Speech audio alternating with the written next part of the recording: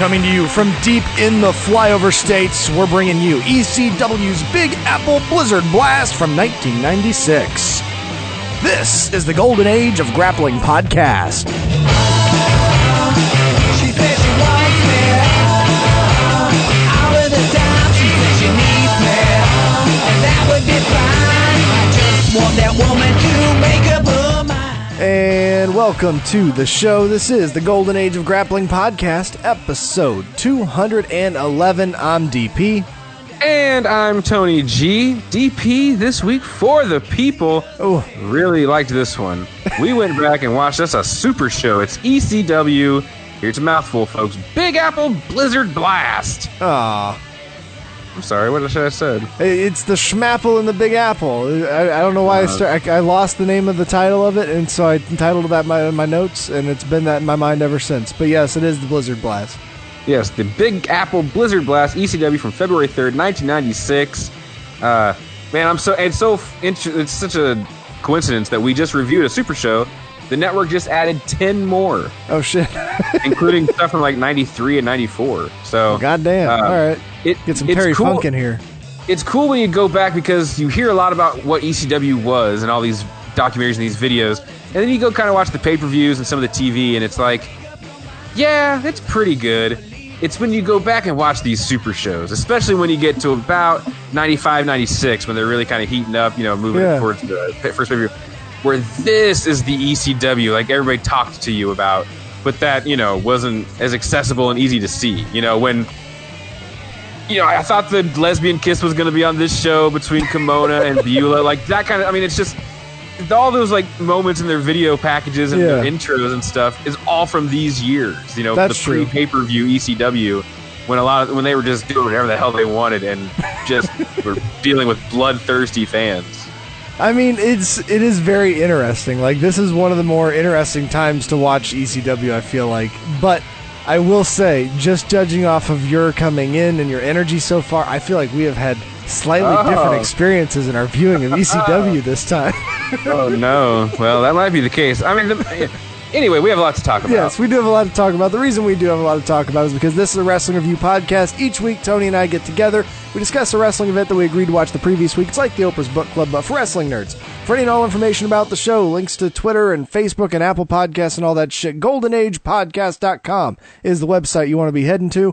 And if you'd like to express yourself a little longer, you can send us an email, goldenagegrappling@gmail.com. Yes, please. Engage, do the, whatever one you like. Obviously, you don't need to do all of them unless you want to. We wouldn't say no. But yeah, lots to unravel this week with the Super Show. Mm-hmm. But it was a big weekend as well this past Sunday. So yes. So before we can dive back to a cold time in America in the mid-'90s, let's take a look at a cold time in America in the 2020s with a taste of the Sid Vicious dishes. I don't know if it was cold in Portland. I was not born with this look on my face. It was something that was given to me because of people like you. See, he's going to try to stereotype me as the big dumb guy. And I have half the brain that you do. Now, this persistence is not something I was born with. It's something I was acquired because people like you. Because you are feared of me. And you will tell me the magic words. Sid Vicious, Vicious.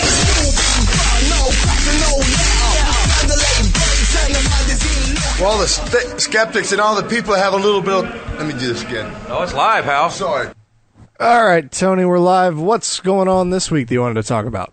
DP Live on the WWE Network this past Sunday. It was TakeOver Portland. Yeah. The C Show has moved into the Sunday time slot, which I hated, by the way. I would have much preferred a Saturday show. I wish wrestling pay-per-views were always on Saturdays, actually, regardless of what the promotion is. But anyway, that aside, TakeOver Portland, listen, this happens every time. We just gush and, lose our shit over these TakeOver shows. But, man, I gotta say, this one, from top to bottom, was, maybe really the best. Good. Just... There may have been better matches on other takeovers, and maybe a couple of matches that were better on some other, but this was there weren't any holes in this show.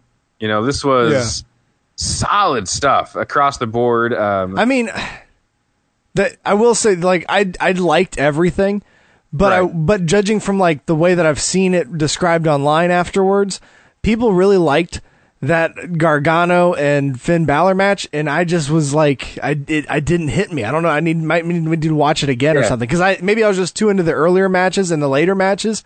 Then it just hit me in the middle of like kind of not being into anything right at that point. Maybe if they would put anything there, I wouldn't have been into it. But man, I felt like everyone was like, "Holy shit, this is the match of the show," and I was like, I did not feel that way. But go ahead. Well, that would be possibly one of my favorite matches of the year so far. Damn, nice. So I need to go watch it again. I need to watch it again then.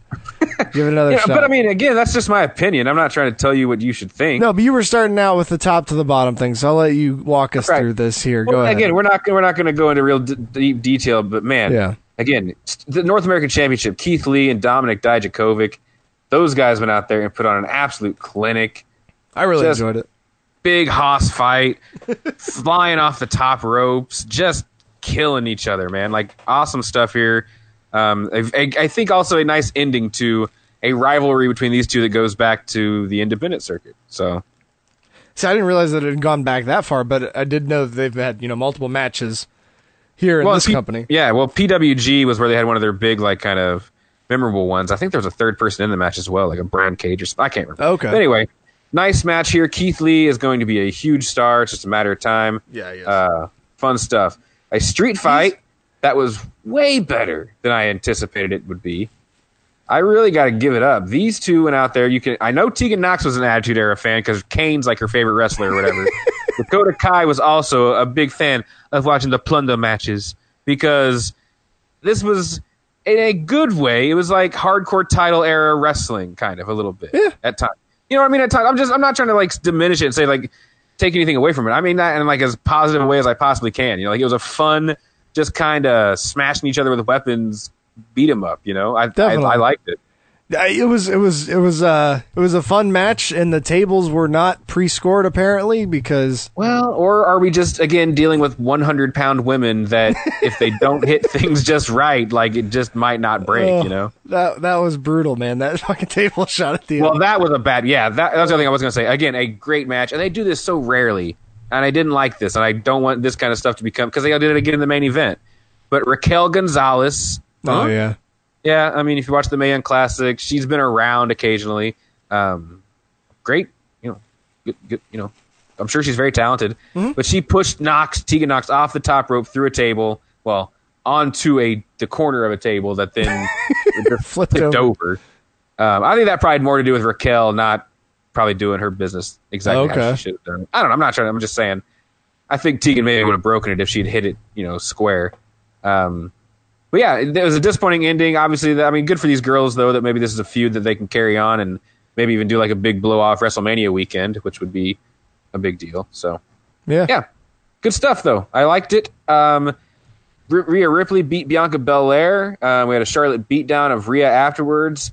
I kind of thought this was one I thought would go either way because there's just been a real strong current for Bianca Belair in the last 3 weeks or so. Not that there hasn't always been, but I mean, people like this is going to be a triple threat match. Yeah. Maybe Belair will even beat her for the belt, and now you two are going to have to ask me if I want to fight you at Wrestle. I mean, there was some potential there for a few different ways to go about it. So yeah, I don't know. I think Belair will also maybe by the end of 2020, be a top performer on the main show. I don't know if they'll quite pull the trigger with that this year or not. So we'll see. That'd be cool. I mean, it definitely felt like it was one of those things where there was a desire from people online for it, maybe, but it just wasn't in the plans. Right. Well, yeah, you always have to take social media with a grain of salt. You know what I mean? Yeah. Like it feels sometimes like everyone in the world, wants this to happen, but sometimes they know better. Broserweights getting the tag team titles, beating Fish and O'Reilly. This is my match of the night. Wow. Again, just another awesome match. Matt Riddle and Pete Dunne, but man, Matt Riddle is going to be the guy very soon. Like Matt Riddle and Keith Lee are two. Like I don't know how long they are for NXT because I just think that they are both huge stars already. Did you see the Randy Orton tweet? when he was like, "I hated you, now I get it. Fuck off," or something like that. Like, man, I love Salty Randy. He's it's just like that's probably about as nice as he gets, though. Like that was probably like that. Seems to be the case, especially online anymore. Right, that's the compliment, actually. Yeah, in the main event, Tommaso Ciampa, trying to get Goldie back, fighting Adam Cole of the Undisputed Era. They kind of smozzed this, which again just isn't as very NXT. You know what I mean? Again, in a great match, but up until the last 2 minutes or so. They just don't usually have the interference stuff as much. Especially that's been one thing about Cole. Even though he's had the Undisputed Era with him, they're usually not at ringside, and they don't. A lot of times, at least at the takeovers, have an impact on the finish. So definitely, no, you're not wrong there. I thought that it was good stuff. I didn't find anything upsetting about it, but it seems like the rest of the world has. Well, and Gargano, we can't bury the lead here, is turned on Ciampa again. Yes, Ciampa. I've heard everybody say it both ways. He would prevent him from using the belt, and Cole would pick up the win. So it looks like we're going to probably get a Gargano Ciampa. Probably blow off again. Probably they wrap this thing up. They never really got the chance to. Initially, and Mania weekend seems like a good time as any to do it. So I'm definitely kind of looking forward to that. But yeah, the controversy, if you want to say, the people there. It seems like it's everywhere today. Like I've seen so many people commenting on it, and then commenting on the comments on it. It's what's so upsetting sometimes about wrestling fans. Like I'm not one of those guys that shames wrestling fans. Like you're allowed to have your opinions and stuff. But man, we've gotten our ice cream, and now we want more, or we want it to be better than it's ever been. And takeovers, I think, have maybe hit that MCU level of almost a crescendo, where it's kind of like they've gotten so popular, and there's so much praise, and everyone loves them so much that now there just has to be the counterpoint. Like this thing cannot exist now without there being those that are going to have to try and defeat it, because that's what we do when things reach a certain level of popularity, and the expectations get so high. And when you've got a product that it consists of, 2 to 3 to 4 people in a ring, making physical contact over and over again, like there's only so many variations you can really have. So like when you've got this many shows in a row as well, trying to be so great, of course there's going to be some patterns. There's going to be some redundancies there, but at the same time, like, do you get into the matches when you're watching them? If you're not, then okay, fine, criticize it if you want. But it's like, I still get into these matches when I'm watching them. They still pull me in. We're kind of burying it a little bit. I guess we should say there's been some backlash, some pushback on, the amount of kickouts there are in a lot of these matches, how the number of false finishes, and how it's, maybe, but you know what? Here's the thing. This is the same shit people. They've also, I saw that, and then also the other thing that I was seeing, the critique that was being leveled, was that because NXT has figured out the pattern to great matchness, and everything feels the same because it's all doing the same pattern for that great match. Right. Man, I really hate that these shows just have all these great matches. Like, can they just give us a little bit less great? So yeah, again, I mean, whatever. And New Japan catches this as well. People say the same stuff about Okada and Omega matches. And again, I don't know. I like the ups and downs. I like the false finishes. I like the near falls. I mean, what do I know? I know there's a lot of people that don't care for that. The critique of maybe we should let guys win with secondary moves every once in a while isn't, unfounded. That'd be great. It would be nice to have that. But at the same time, it's hard to start building that, because otherwise you shit on it every time that they try to do that. Yeah. Okada wins with a drop kick. Is everybody going to be like, no, that was a good finish. That was a good finish. I have no problem with that. No, they'd be like, how could he win without using the Rainmaker? This is ridiculous. Not a drop kick, but you know what I mean, like a signature move. This is fun. What is Okada's secondary move besides a drop kick? It's the fucking red ink, the fucking submission move. The move that he hadn't done in forever. They even said on commentary. You just remember that name because it's catchy. No, he's one of the worst ones. Like, you got to think about like guys like fucking Hiroki Goto. Like Goto should win with some of those earlier versions of his fucking GTR thing. Right. Yeah, how many different ways can I drop you on your neck? So yeah, but anyway, take over Portland, good stuff. Can't wait to see what they do at WrestleMania weekend. And I think, like you were saying, we get so much good right now that people just have to find things to go negative about, and everyone just like jumped on the tidal wave of too many kickouts this week. Right. Yep. Everybody's going on about it. All right. Let's just enjoy it. So that brings us to our time travel portion of our show. So let's take your brain back to February of 1996. And to get there, I've got 4 things for you.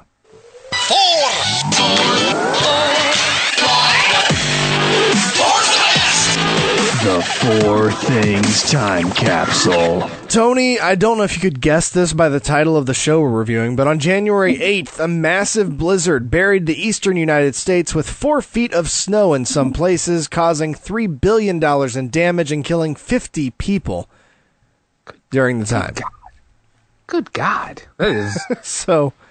It's awful, man. That's a hell of a blizzard. Like, that is... Yeah.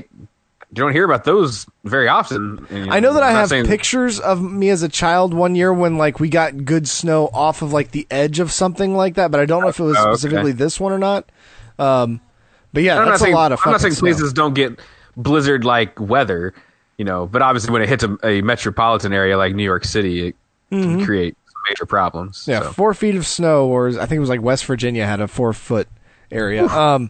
Number 2, also in tech, I just wanted to mention, on January 23rd, the first version of Java programming language was released, and that's about to be, at least Chrome keeps telling me, canceled here coming up very shortly. Making threats.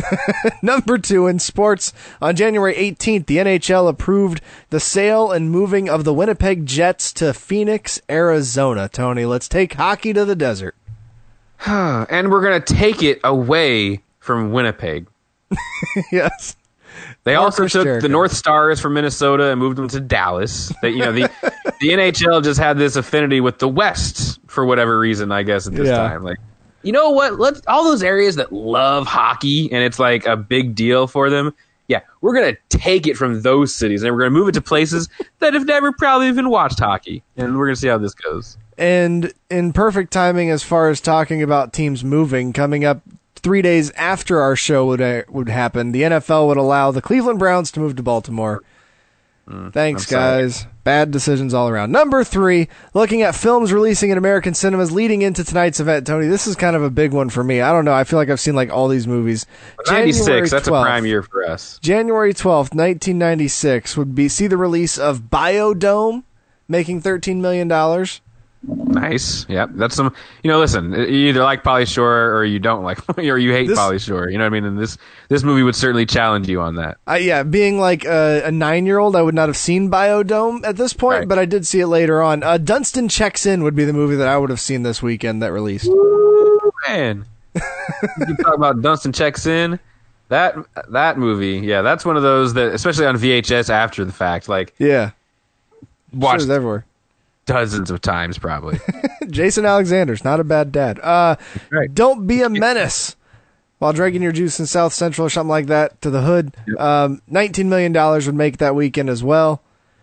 That's a solid one. Again, I didn't obviously enjoy it as a 10-year-old, but years after that, I discovered that film. Yeah, another solid one. And a movie that I've only recently heard even existed because someone made a mention of it on How Did This Get Made, and I hope that they review it soon. Lawnmower Man 2, Beyond Cyberspace would release.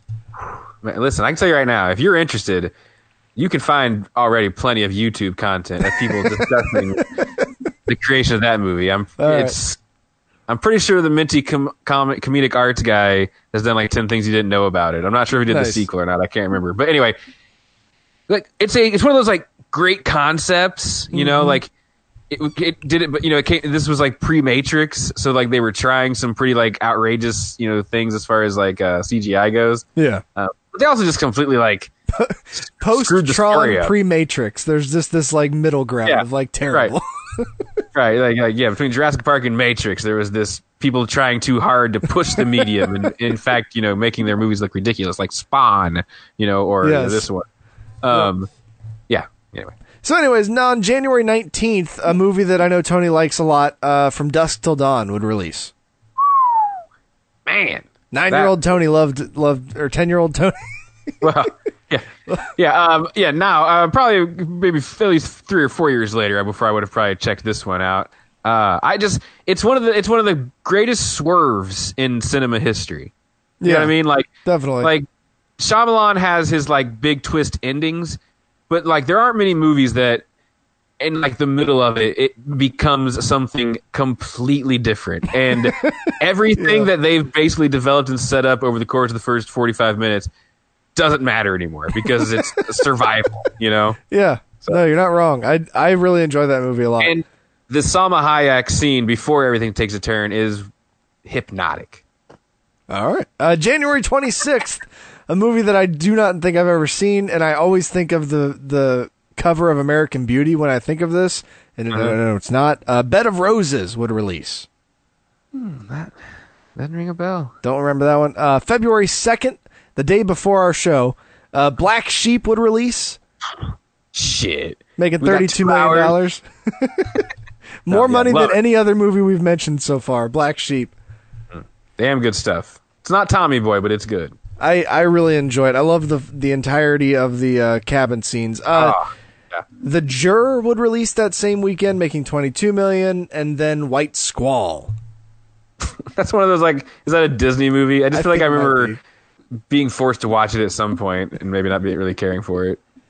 All right, so now taking a look at the world of music, number 4. Number 1 on the charts in the Billboard Hot 100, the usual charts that we go to, was Boyz II Men and Mariah Carey with, like, One Sweet Day, which I'm almost guaranteed that we've played maybe twice on this show. At least twice. And so I thought, well, let's look at number 2. Well, we've already played that one as well. It's like the Shoop Shoop song. Tony... Yeah, that's what it's called. You suggested going to the world of alternative rock, and so we Googled that, and the first thing that showed up was the Canadian charts. We have nothing to do with Canada on tonight's show, but we thought that we would go ahead and play it, because number 1 on the Canadian alternative rock charts at the time of this show was Green Day's Brain Stew.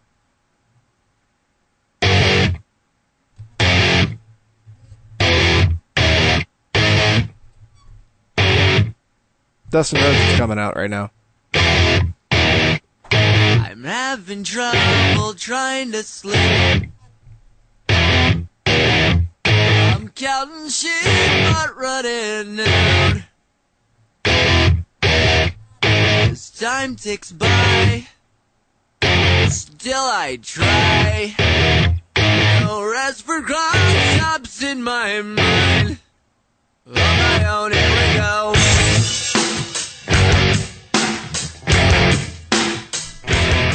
There you go. Yeah, little brain stew for you. So yeah, that was the number 1 in Canada on the alternative rock charts. I'm assuming it was probably close to number 1 in America, because I feel like that song's pretty popular. Yeah. When you first said that, I was like, oh god, it's going to be some like random Canadian band nobody's heard of that's going to be number 1. But I would imagine that if that was number 1 in Canada and that song is popular as it still is to this day, I'd imagine that it was probably number 1 in America at that time.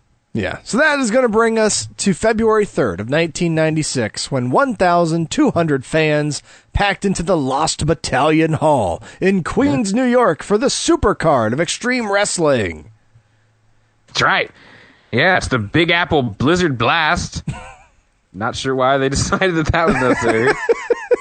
Graphics department worked overtime on this one this week. If you Google the name of this show and you find the Wikipedia, there's a much more low quality version of the graphic that I'm pretty sure is the original. I'm thinking this is a WWE repurposed version, because this is very clean compared to like 1996, I feel like, but there's like a more greenish version that's like all kind of fuzzy with the snow. Here's what I would describe this graphic. This was WCW 1993 quality in the winter of 1996 here in ECW. So well, basically, basically that's completely true. So at first I was like, wait, is it March 2nd? No, it's February 3rd. The Lost Battalion Hall, Queens, New York, were welcomed by Joel Gertner. Yeah. And immediately Paul Heyman hits the ring. And I was like, oh man, we're going to get like a long Heyman thing. No, it's not going to be very long.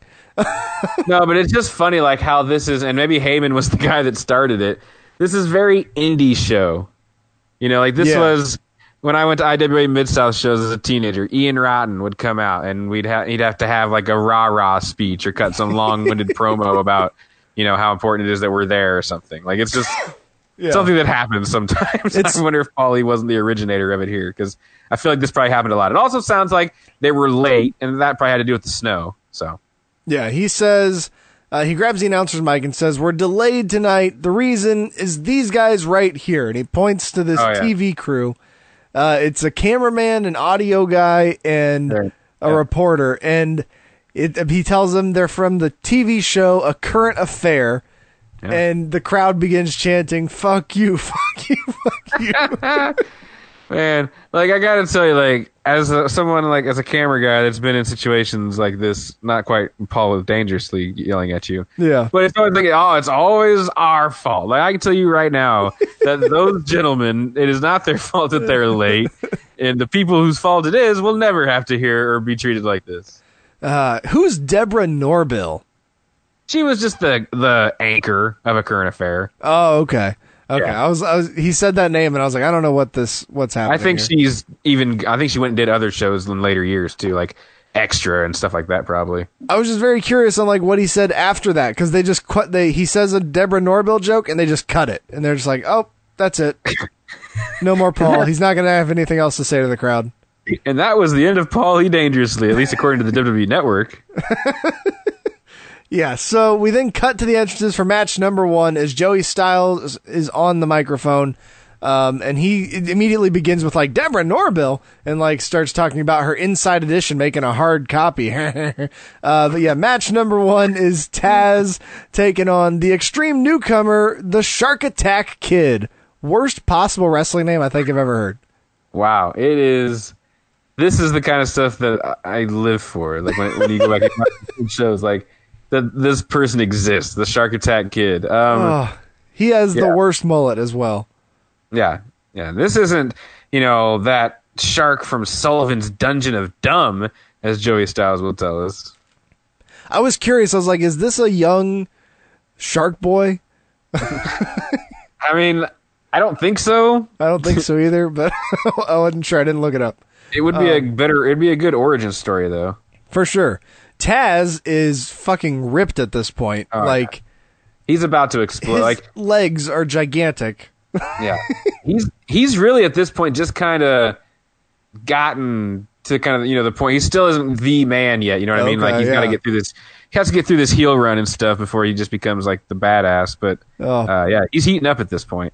Bill Alfonso, fucking Bill Alfonso, grabs the microphone and has this to say. Shark Attack Kid making his... Do I need an introduction for myself? Everybody knows Bill Alfonso. I hate New York. I hate Current Affair. I hate David Letterman. I hate you too. I'm Bill Alfonso, and I'm the toughest guy in ECW. You know why? Because I hate with my best friend. I love the ending of that with I hang with my best friend. And he just like leans up against Taz. Yeah, and Alfonso at this point he's still like in referee attire, really, because he's just recently, become this character, the extreme heel referee or whatever. He's not blowing the whistle yet, thank God. He just yells a lot. I'm sure he realized quickly that his voice wasn't going to be able to handle that every night. And he's like, you know what? I'm going to blow a whistle. That was a good call. Definitely a good call. I also was thinking as I was watching Taz just staring holes in this young man across the ring, like, bad night to be a new guy. Because they're going to be laying it in stiff with a TV crew right there at ring. I didn't think about that. As soon as I saw Taz and somebody named the Shark Attack Kid, and I was like, and A Current Affair is filming at ringside, I thought Taz was going to kill this guy. Oh, man. Yeah, no, you're not wrong there. Goodness. So they get going here. They do some bad wrist locks. Oh, I forgot to mention. The ref lets Bill Alfonso check Taz for weapons. I don't know why. Like I said, I think he might even still technically be an official at this point, and like he can kind of use that to his advantage. I'm not sure, though. So some bad wrist locks. Then Taz grabs an arm bar. Shark Attack gets the ropes. And Taz just judo throws him down after he gets him up. Some arm ringers. An overhead fireman carry fallaway Tazplex, as called by Joey Styles. Yeah. It's like, goodness, man. Keep adding some more words to that. And then the murder begins. We get a T-bone Tazplex. Right on his head. That almost kills the Shark Attack Kid. Just right on top of his fucking noggin. Man. Jesus. A sunset flip. When this kid did a sunset flip. Right after he got hit on his head with that T-bone suplex, he ends up in the corner where Bill Alfonso is, who just yells as loud as he possibly can in the kid's ears from like 3 inches away. I was like, I feel so bad for this guy. Yeah. Man, what a bad night. He probably made like $10 if he's lucky too. Wrestling. A sunset flip. I was like, that ain't gonna fly. Taz just kind of rolled through, came right back with a stiff clothesline. Yeah. Good God. Styles, and this is an interesting line. This tells you a lot about the state of the company at the time, but Styles calls Taz the best independent wrestler in New York. He called Shark Attack Kid the #1 independent wrestler in New York. What? He said the Shark Attack Kid? Yes, that's what he was. He was trying to talk up the Shark Attack Kid's cred. I thought he was talking about Taz because I mean at this point, they would still probably be classified as an independent company, I mean, maybe you're right. Maybe I mischaracterized it, but I could have swore that's what it was. It could go either way. I mean, it would make sense to try to put Shark Attack Kid over, I guess, a little bit because Taz sure as hell ain't. No. Drop kick, and then he caught the kid in a half Nelson hammerlock and hit an overhead Tazplex. It's brutal. Destroying him. He sits him on the top rope and hits an overhead belly-to-belly suplex to the floor. And then Taz, I loved, he goes over to Alfonso and says, blow the whistle. Like, I don't think that was supposed to be cut on like the audio on camera. He's probably like, hey, motherfucker. Like, for the end of this match, blow the whistle. Taz locks on the Kata Hachame, or the Taz mission. Why do they always say both? What's that? They always say both. Like, I know. It drives me crazy because it's like, no, listen, if you know the names, flex. Dusty Rhodes isn't here to shame you. They're not going to laugh at you because you know the name of a German suplex or a Russian leg sweep like poor Tony Schiavone had to take. Mm-hmm. But anyway, Taz gets the win here. Not a huge surprise. We got a lot of Taz ahead of us. Yes. Over the course of the evening. So. Yeah, there's going to be a lot more of him to come. This show's like cut up in a weird way. Like, it's very clear later on that like this show started, if you were in the audience, with like a 45-minute talking segment with everybody coming out in different batches with Joey Styles. And then they were like, this is a bad way to start out a TV show. And so they cut all of that out and just put it partway into the show. It does seem a little strange the way they splice things together. But of course, Taz isn't done with this kid. Goodness, no. Although, like, go ahead. What does he do after the match? Well, he just kind of stalks the kid as he rolls out of the ring, kind of menacing. And then Alfonso grabs a mic, but he gives it to Taz. Taz begs the sound guy to play 911's music so he can kick his ass. Because everyone knows, if your music plays by the sound guy, you are contractually obligated to come out to the ring. 911, I would imagine at this point, was probably already out of the company, and they're just kind of using a convenient way to bury him a little bit here. Todd Gordon would come out, the commissioner. This is the first time that I was like, oh, it's that fake WWE music again. I forgot about that. Okay. I tried to get over it, said I didn't complain about it too much, but we have to point it out. In case this is your first time watching or listening to our show, we hate the goddamn fake ECW music in the WWE Network. I just block it out. I'm going to get on eBay, and I'm going to find all these VHS releases, and I'm going to buy them. And that's how I'm going to watch these damn shows. We're going to copy them to like a hard drive and pass them secretly amongst wrestling fans. I'm sure it's out there on like the Daily Motion Wild West or something. Todd Gordon, the part owner, again, one of those guys that, like, if you're a ECW pay-per-view and TNN kind of a person, you miss. It's Todd Gordon. They barely give him much time, even when WWE does documentaries about the game. And the guy, I mean, pretty much started ECW, and like, Paul came in with him. You know what I mean? Like, I was surprised he was still here at this point, because from the documentaries and stuff, it seems like Paul came in, and 2 weeks later, Gordon was gone.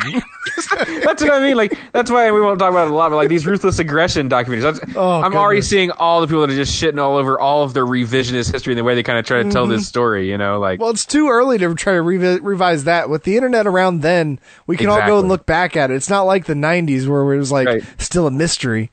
Yeah. Yeah, you can't lie to us anymore. But anyway, so Todd Gordon, he was the owner. Then he and Paul were partners, and then he left, but he was kind of also the on-screen authority figure at times.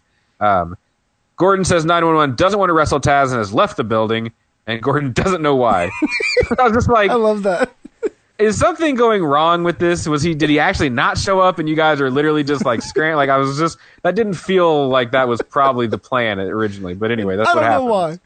Oh, yeah. So Alfonso says he kicked Gordon's butt in Philly and challenged to get in the ring in New York. And Taz leaves the ring to kind of let these two hash it out. Commissioner Gordon, which just made me laugh, got in the ring. And Alfonso lays him out with a punch. And then Gordon double leg takedown on Alfonso, laying in some stiff skis. And of course, Taz takes that cue to slide in and attack Todd Gordon, of all people. Yeah. But holy hell, we've got a big debut in ECW and someone that's going to be a major part of things moving forward. It's Bam Bam Bigelow, who makes the save. And Joey shouts, "He doesn't wrestle for us!" And while Joey's telling us, the fans at home, that Bill Alfonso was tasked with telling the people in the crowd that. So this is Bill Alfonso. Bam Bam Bigelow! You don't belong in here! You don't belong in here! Get him out of my ring! Get out of here! You're WWF! Get your ass out! Hey everyone, that's a WWF superstar. It's like, this is the kind of stuff that when Bischoff did it, there were court orders drawn up and sent to offices on a weekly basis. Paul just flew under the radar because that is aren't we in like the time where they're kind of working with the WWF at this point, because we've got women showing up here and like all this other stuff. Well, no, that's what's so interesting about this. Isn't it? That's what's so interesting about this show is that I think this is her out. You know, like I think she did go to WCW, and that's why they do what they do with her. No, I mean, if Paul worked with anybody, it would be with Vince, not Eric. So the woman thing wouldn't have. Yeah, that's why I didn't understand that. But the WWF, though, they did work with them for a while. I think they had already done. I don't know if they'd done anything yet. I think it might be in '96 when that happens, actually. So Bam Bam's just a legit signing then. Like he just was leaving the WWF and he came to ECW then. Who's that? Bam Bam? Oh yeah, absolutely. Yeah, no, this is his he's here. I thought maybe he was a loaner from Vince or something. No, and I mean that that kind of stuff I don't really think had started up yet either. Okay. But yeah, in '96, because when the NWO hits and Vince is like, "The hell are we gonna do?" That's when you get the ECW invasion of 1996, and then again about right before they do the barely legal pay-per-view in '97, there's another thing. But no, this is a big move for Bam Bam, because if you got to think in 1996, I mean we're just a little more than a year. Well, it's early '96, so we're not even a year removed from this guy main eventing WrestleMania. Yeah, it's kind of crazy. When he fought Lawrence Taylor, I mean, it's not the best main event, but it's there. Yeah, I mean, yeah, it shouldn't have been, but so I mean, this is a pretty big signing for old old Paulie here. So, and he would go on to be Bam Bam's not one of those like, oh, he's a WWF guy. Like I almost consider Bam Bam Bigelow an ECW wrestler. He's the best in ECW. When I think of him, I think of Bam Bam. I think of Bam Bam Bigelow. I think of ECW. He's very similar to Mike Awesome. Like Mike Awesome was in other companies, probably longer than he was in ECW. But when I think of Mike Awesome, it's ECW's Mike Awesome. Oh yeah, no, absolutely. Anybody that doesn't is wrong. So yeah, they all chant for Bam Bam. Bigelow says, "You don't got to worry about 911. You got to try to suplex the Beast of the East," and then that's it. And the matches these two are going to go on to have, this is your falling through the ring, falling through the entrance, Bam Bam and Taz have some good ones. But yeah, match number 2, I don't mean to be disparaging. I literally don't know what his name is. Alberto something. El Porto Riqueño? As that was Alberto Riqueño, okay. And Axel Rotten are taking on the Headhunters in this incarnation, I guess. Yeah. They're managed by Damian Kane and Lady Alexander, two other names that, were around ECW for years, but if you come in at a certain time, that like, who the hell are they? Talking about Kane and Alexander? Yeah. Okay. Did you get the names of the Headhunters specifically? Because I think I was like, wait, they have names. Yeah, was it like Mobot and Mahim? Mofat and Mahim. Mofat and Mahi. Okay. Who cares, really, though? And if for those of you out there that didn't watch this or you don't know, this is the squat team, because for some reason the WWE is weird, and they call these guys the Sky. This is literally what their names. Like, you look on like the Royal Rumble card inside the DVD, where it's like the squat team number 1, squat team number 2. Goodness, and that's all they are. And well, they beat. Yeah.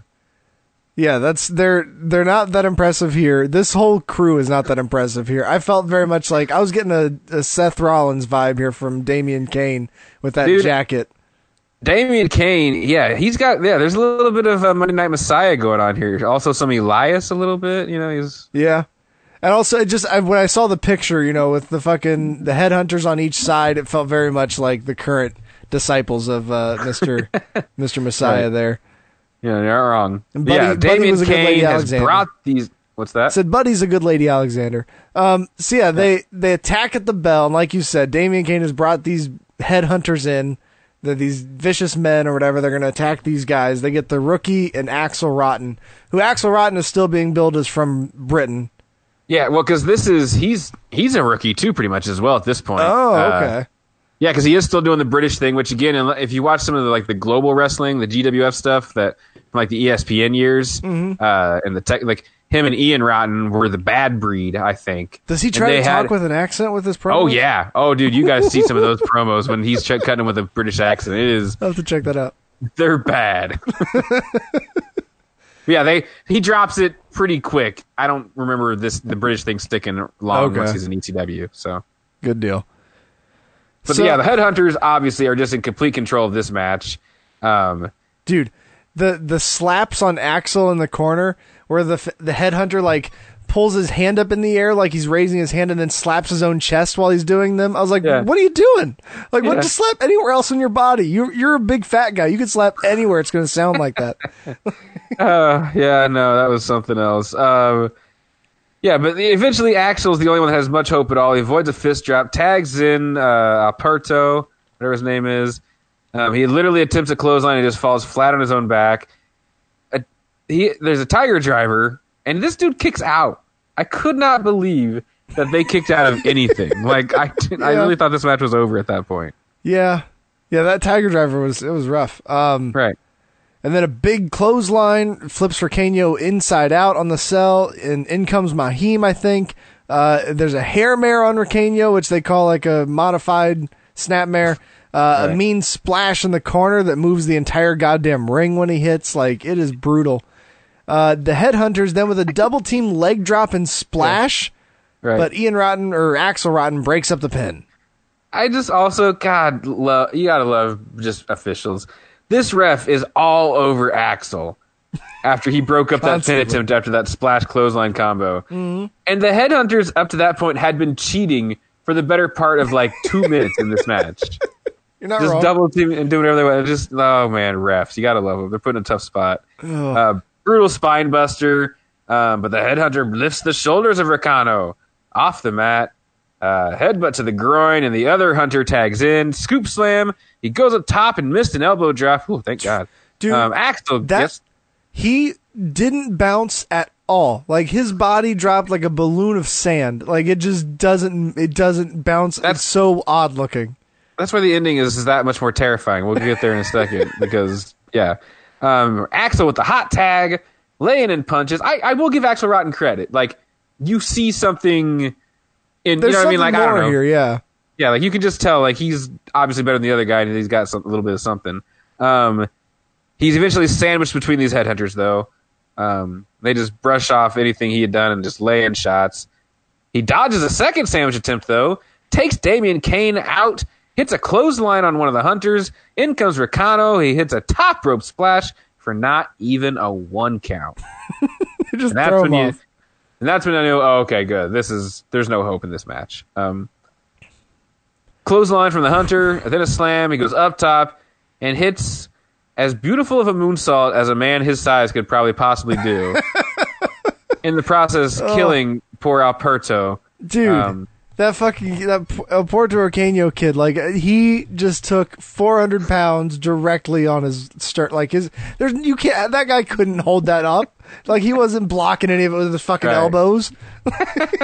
No, that's what I mean about these guys. Because anytime I've ever seen any clips of them doing this, man, it is never any less brutal. In my notes, I just have just because you can doesn't mean you should, fellas. You don't need to be doing these moonsaults here. That's good wrestling advice, actually. But anyway, we move quickly to match number 3. Yeah, we've got some things to discuss, but I mean, it's all in the course of this match 3. Tag team championship match. It's your champions, Cactus Jack and Mikey Whipwreck, who just have tagging along world champion Raven, taking on the Eliminators, Perry Saturn, and Cronus. Yeah, I was pretty excited about this one, and it delivers for the most part. So yeah, at this point in time, Cactus has adopted the, take me back, Eric, take me back, Uncle Eric, like that kind of thing. Okay. He's kind of disowned hardcore wrestling, although it's a little confusing in this match with how but anyway, so he's gone full on heel, but he's still got his buddy Mikey that has been around since before Cactus kind of had this meltdown or whatever, the Kane Dewey promo and all that stuff. Yeah. But Mikey's still here. But now Cactus has accepted to be a part of Raven's Nest, which Mikey has no interest in because he's the super babyface. Yeah. So I loved a lot how much of a story they were telling in just like the pre-match introductions with like Mikey didn't want to hold the belt, and Raven's hand, because Styles isn't really on it all that like necessarily for a while. You know what I mean? Like he's not necessarily like talking us through it move for move. Like a lot of it's just kind of happening, and then Styles eventually kind of like I think even catches on to it or something. But it'd been going on, before he even brought it up. Oh, it's good stuff. It is good stuff. And I was very confused at first, but they explain it very quickly for you. Right. Yeah, they talk about, Cactus wants to worship at Raven's altar of pain, and Cactus Jack smirks as he's announced by the ring announcer. He's greeted by "You sold out" chants from the crowd. Yep. Jack only stops Raven. I noticed this during the beginning here. Jack only stops Raven from shoving Mikey when Mikey can see Jack. As soon as Mikey's back is turned, he encourages the bullying. And Cactus Jack removes his flannel, revealing a WWF shirt. Man. Which was great. And on the back it says, "Join the new generation." It is... I want PWTs to just make this shirt like legitimately. That'd be awesome. It's so good. So, and also Cactus Jack, I believe it's the night after WrestleMania 12 when Mankind would debut. So this is... Okay. He's winding down his, ECW time here, I believe. I'm not sure exactly when his last match is, but, Mankind was on the horizon here in 96. So speaking of going, Saturn sees a guy in the crowd with a giant sign. This guy in like the front row brought like 17 giant signs, and Perry Saturn really likes his. So he goes and grabs it, pulls it into the ring, and then he and fucking Cronus do a like pose off thing where Cronus does the splits and he puts the sign in front of him, and it just reads, "Mikey, if Titan calls, please go." Which, first of all, how dare you? Like, I don't know why it has to be like that.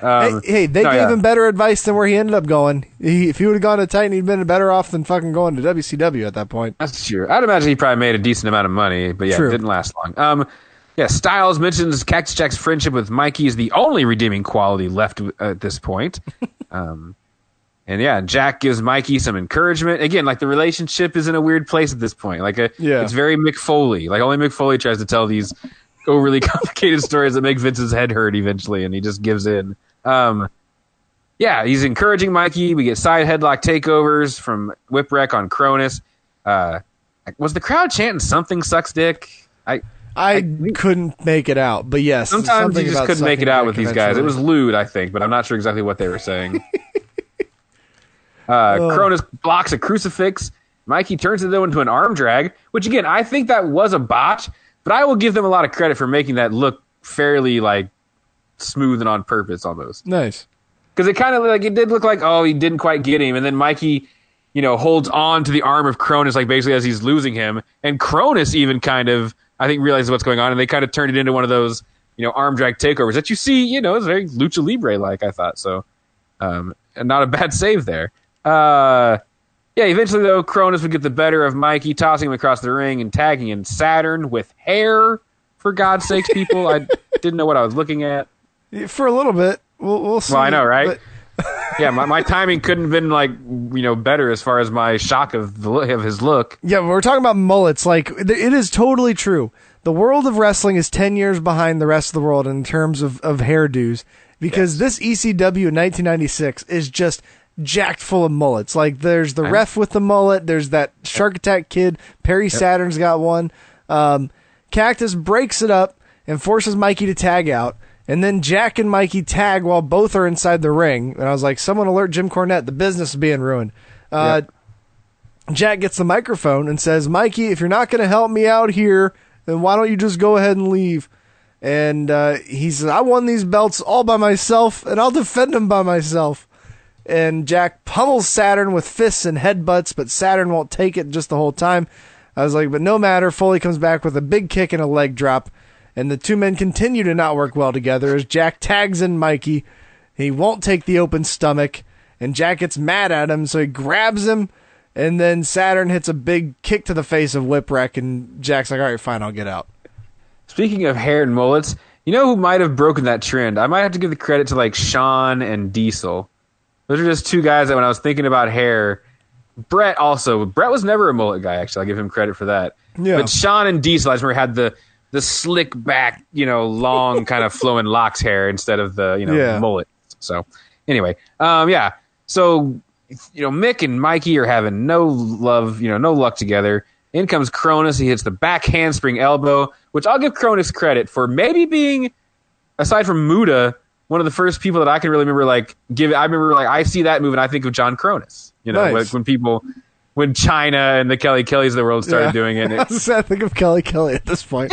Just didn't quite have the same momentum when it isn't somebody that weighs, 240 pounds Definitely. Flying back at you. Anyway. The very moment when I realized that the ECW sign in the background is on the backboard of a basketball hoop. And it's just sitting on top of the hoop. Yeah.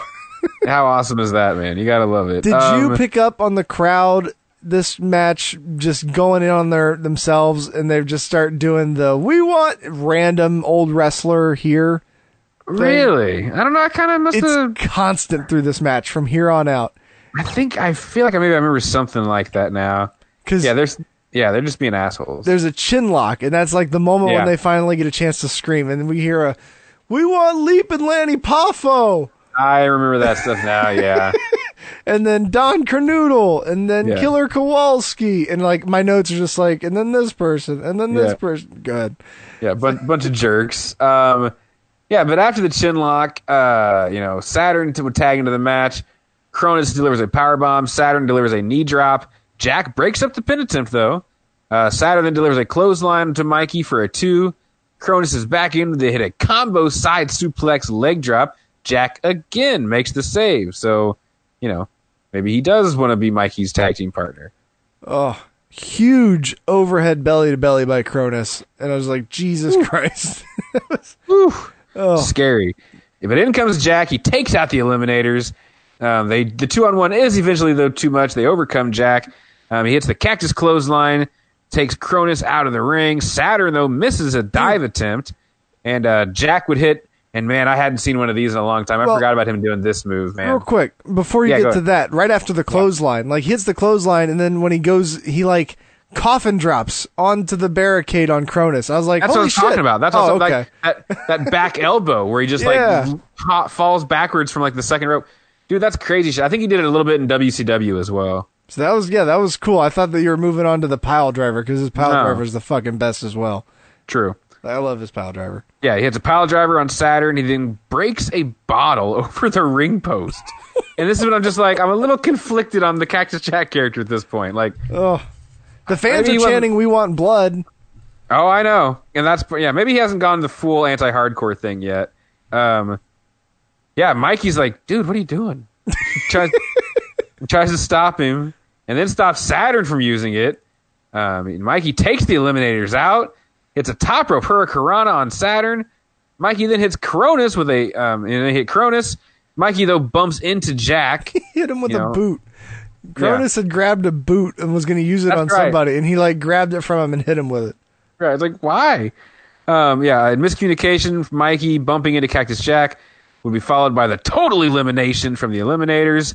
1, 2, 3, and new tag team champions, Perry Saturn and John Cronus. Yeah. Which I remember, one of the first ECW shows we did, I think that those two were the tag champions at the time. Yeah, those belts move around quite a bit. It was a good division.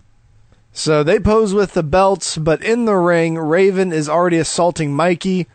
Cactus throws Raven into the corner, shouting, "You son of a bitch, you don't touch him!"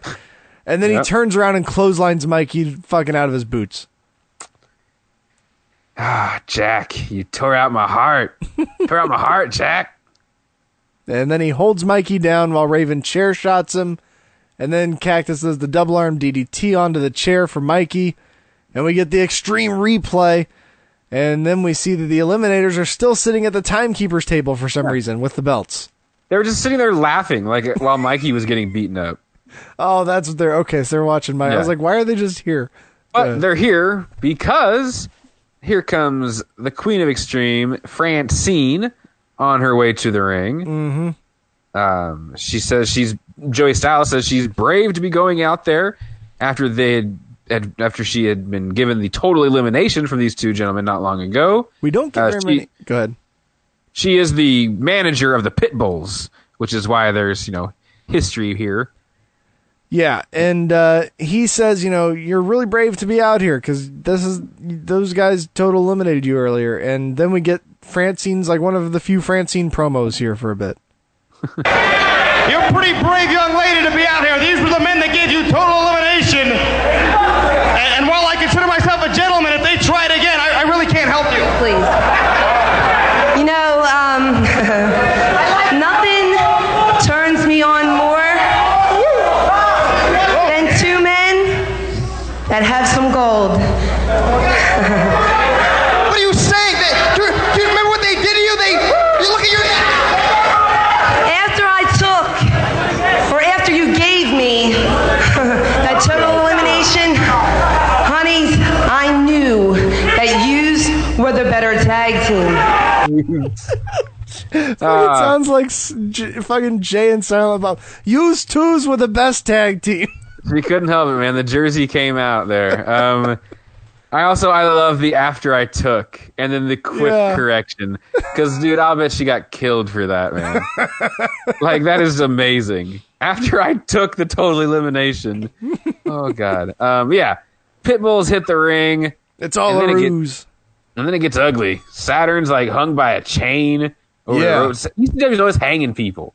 They had the real afraid of, like, hanging people by things. It got them into trouble sometimes. Yeah, well, like, one of the Pitbulls starts it, and then Francine takes over and is, like, hanging Perry Saturn with this chain for a while.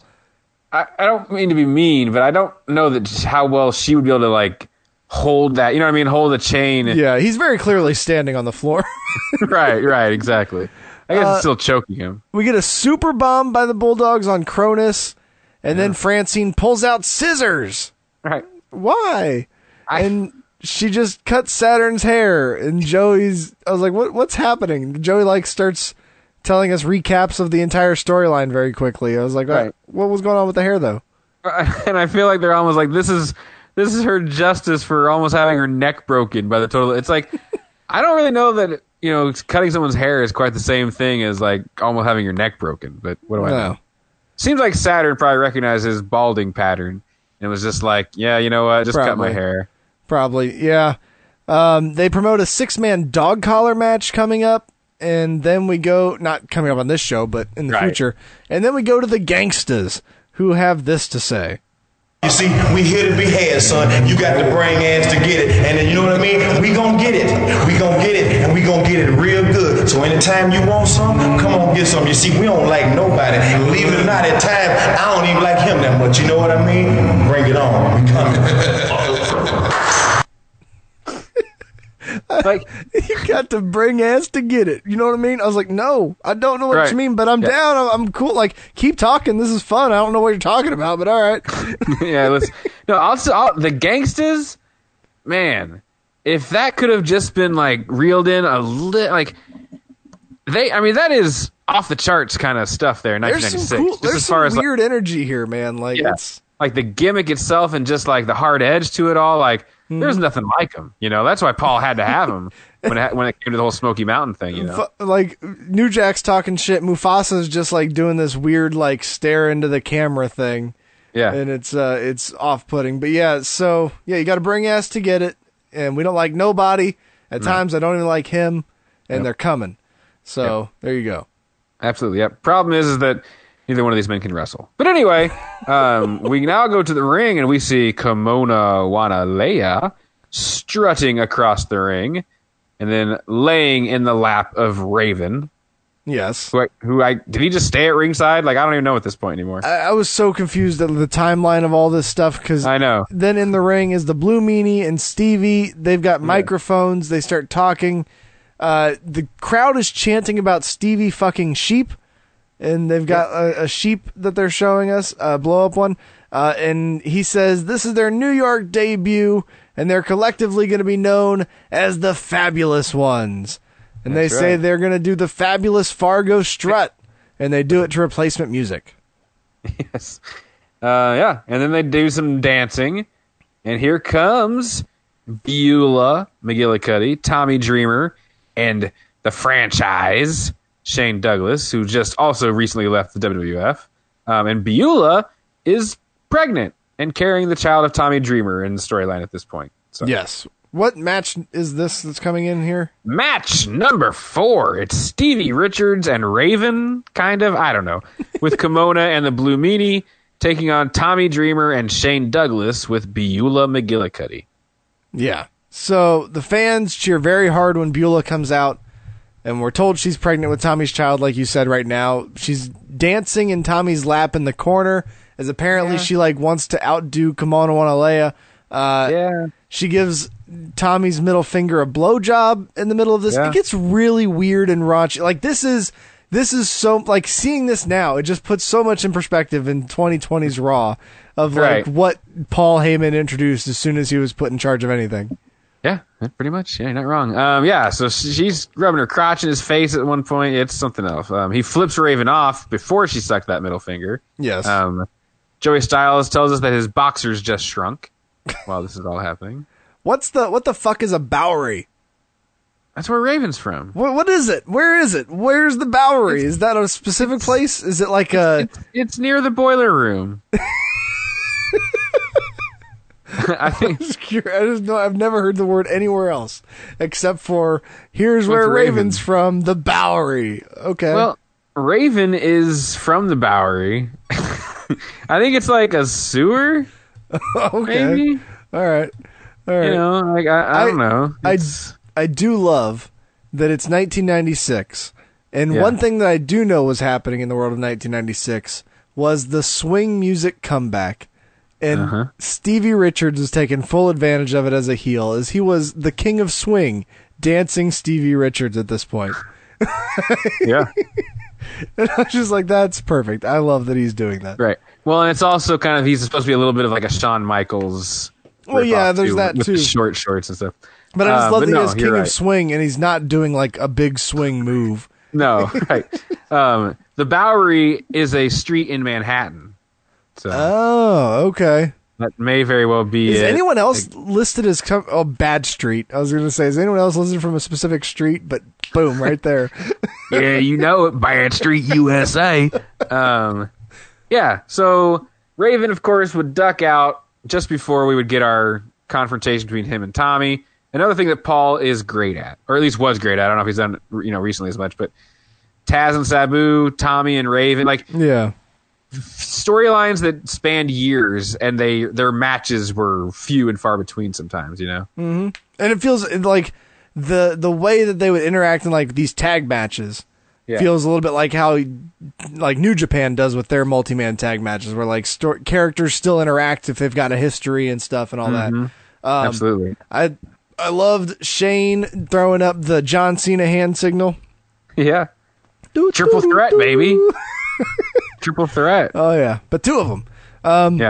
So, yeah, like you said, Raven backs out. Dreamer has to fight someone else off the top. Big clothesline by Dreamer sends Richards to the floor. Fans are fucking psyched early on in this one, man. They're really up for this. Tommy stares at Raven and then baseball slides a chair off the apron into the face of Stevie, and it's being held by Shane. He then drops Stevie's face over the steel barricade, which was brutal. Richards removes one shirt and puts on a second one. Oh, it's a Razor Ramon shirt. A Razor Ramon New Generation style t-shirt. And then he puts a toothpick behind his ear as well. Douglas would get in the ring, because this is, of course, not Shane Douglas's favorite person. This is basically the man that ran him out of the WWF. Stevie throws the toothpick into the face.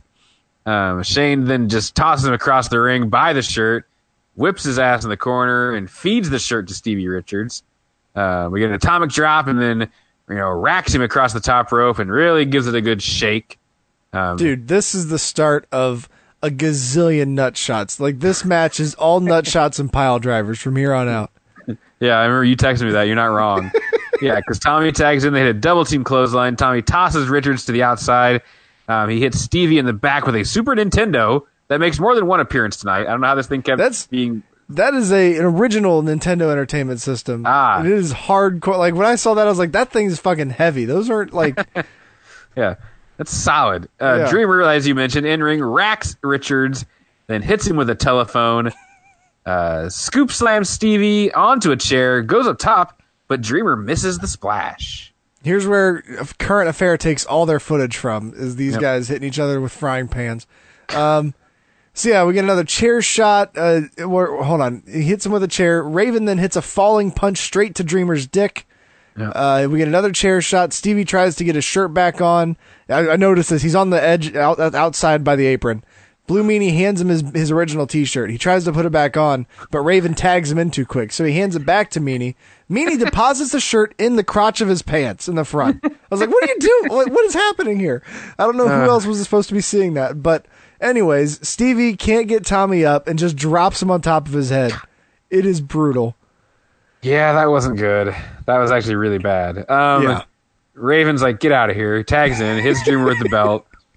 Classic Raven drop toe hold. Richards hits an elbow drop for a 2. He got his shirt back, by the way.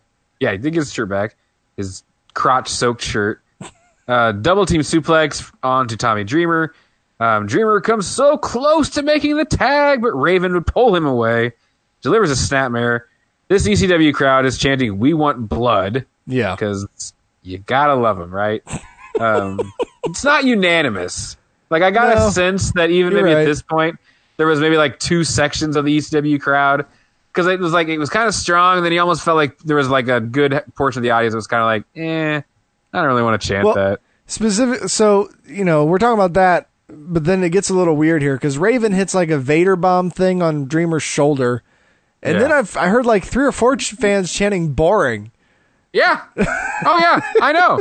I was like, man, those are definitely the worst of the worst in the building there. Oh, so in comes Stevie Richards. More low blows. A Stevie kick, though, leaves both men down. Then in comes Raven. Hits a pile driver by Raven for a 2 count. Richards comes back in. Knee to the nuts of Dreamer.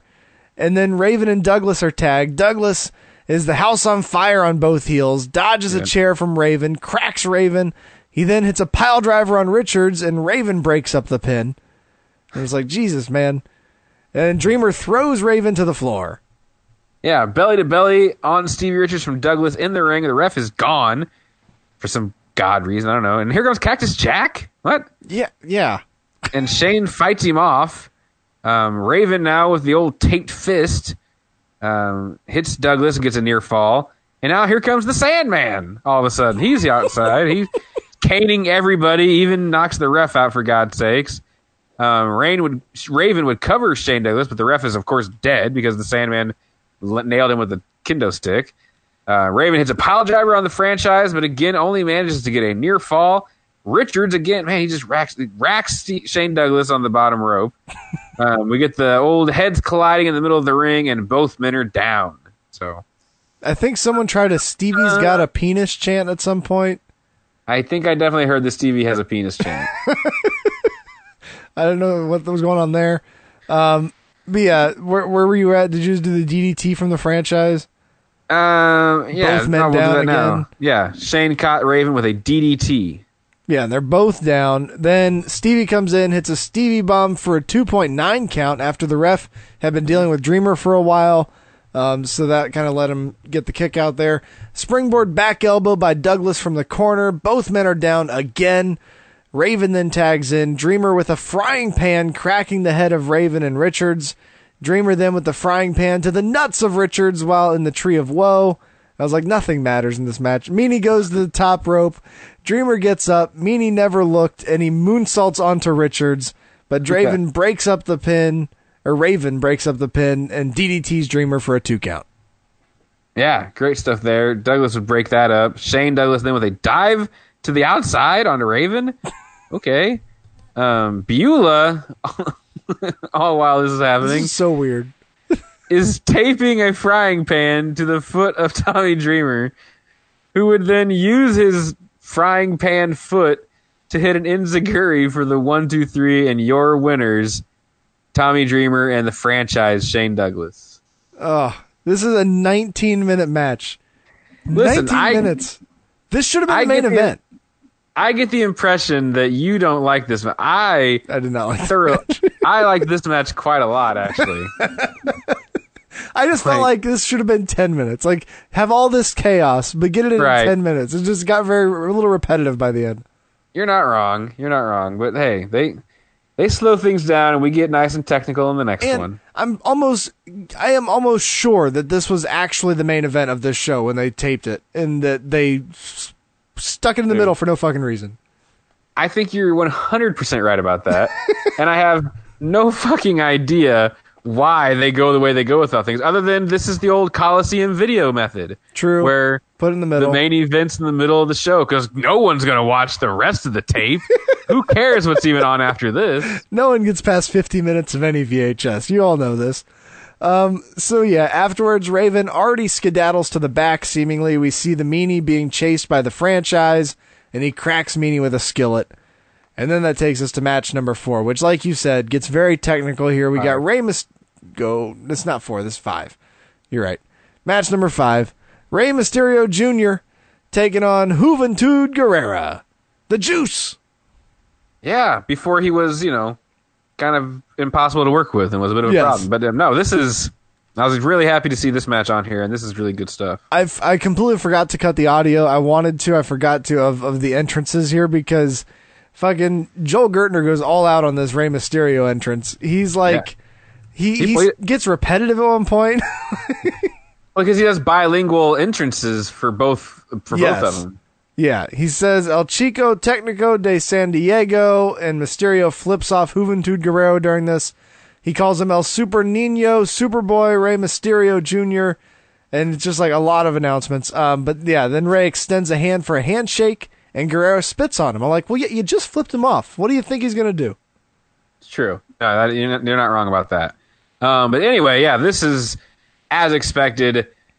Here we are in February of 1996. The Cruiserweights have been on WCW a little bit to this point. I don't think Ray's come over yet. Okay. Malenko's probably like the champion at this point. I'm not sure, but So one of the reviewers, I'm not going to read his review, but he mentioned that like he thought that like these two had this match, and then Eric signed them both like the next day. That's pretty much how Paul Heyman will tell the story, because Paul had also brought Psychosis in and Conan and had all these guys working on various shows over the last the course of a year or so, and and then Eric just signed all of them and had his cruiserweight division. But anyway, so just cool as hell to see this here in early '96. You just think about the WWF on the other channel. Could you imagine Juventud Guerrero and Rey Mysterio on Raw in February of '96? Like, be ridiculous, right? Mysterio with an arm drag. Juvi ducks out of the ring. Like I said, there's a lot of other stuff that happens. Juvi with an airplane spin slam, followed by a snapmare takeover. Guerrera then tied Rey up and managed to get a 2 count. Side headlock from Mysterio on Juvi. Men work to their feet, and Rey then hits an arm drag out of a body scissor. Juventud nips up out of an arm bar and locks Rey in one of his own. Juventud then with chops, followed by a spine buster that only manages a 2 count. Yeah. So a very fast exchange, though, there in those first couple minutes. Definitely, yeah. They then tie their legs together, and they bridge into the thing where they're both standing on each other's heads and slapping each other in the face. I just have this match is great. Rey with a Hurricane Rana from the top to the man on the apron, sending Juvi to the floor. Huge swinging head scissors, a huge swinging head scissors, and then a springboard Hurricane Rana. I liked your more of a hoof kind of pronunciation of huge. I like huge. So Mysterio runs Juvi into the ring post with a chair wrapped around his head. Guerrera is handed a fucking light bulb by a crowd member, and like in perfect heel fashion, though, he just walks around the outside and then just puts it down. Yes. But I was like, is he about to use a light bulb? I thought he was going to cut the shit out of his hand, man. Oh, he would have. If he had used a real light, oh man, that's why they use the light tubes. Because man, a real light bulb, that's get messy. Juventud caught Ray with a German suplex followed by a springboard spin kick for a 2 count. Sit out Tiger Bomb from Guerrera again gets a 2 on Mysterio. Leg drop from Juvi. Press slam into a fall away slam, which was also pretty damn cool. Had him up over his head and just dropped him and then threw him backwards. Mm-hmm. Mysterio, though, finally fires up on Guerrera, delivering chops. He avoids a splash. Mysterio then caught Juvi with another Hurricanrana for a 2 count. Mysterio then goes up on the shoulders of Juvi in like a victory roll position, but spins around, seated on his shoulders, and delivers a Hurricanrana. Mysterio then with a power slam goes to the top rope. Juvi, though, cuts him off, went for a splash mountain, but Mysterio would counter in midair with a Hurricanrana and get the 1-2-3 in your winner, Rey Mysterio Jr. Yeah, man, this was a good match. This was awesome stuff. Very fast, and you can just tell that these two have worked together quite a bit.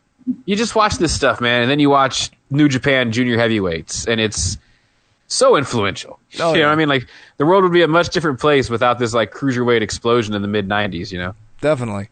So now we go to Taz and Alfonso, who are back again. I know, right? And Bill says, 911 will never answer the call again. 911's finished. I got a criminal in my mind who's more dangerous than Al Capone. My man Taz. And he just starts yelling. And then here comes Rey Mysterio Jr. with the start of possibly the worst. It's so funny, I love though. it, though. I got a criminal in my mind that is more dangerous than Al Capone. He's a human suplex machine. My man Taz, 911, packed up his bags because he ain't got the guts to face me. Oh! That Rey Mysterio Jr. You know something? Bill Alfonso and Taz, 911 is not here right now, so you shouldn't be talking about him. It's cool. I kind of liked that just from the standpoint of giving Ray and Taz. Man, I wish that would have happened. That would have been cool, yeah.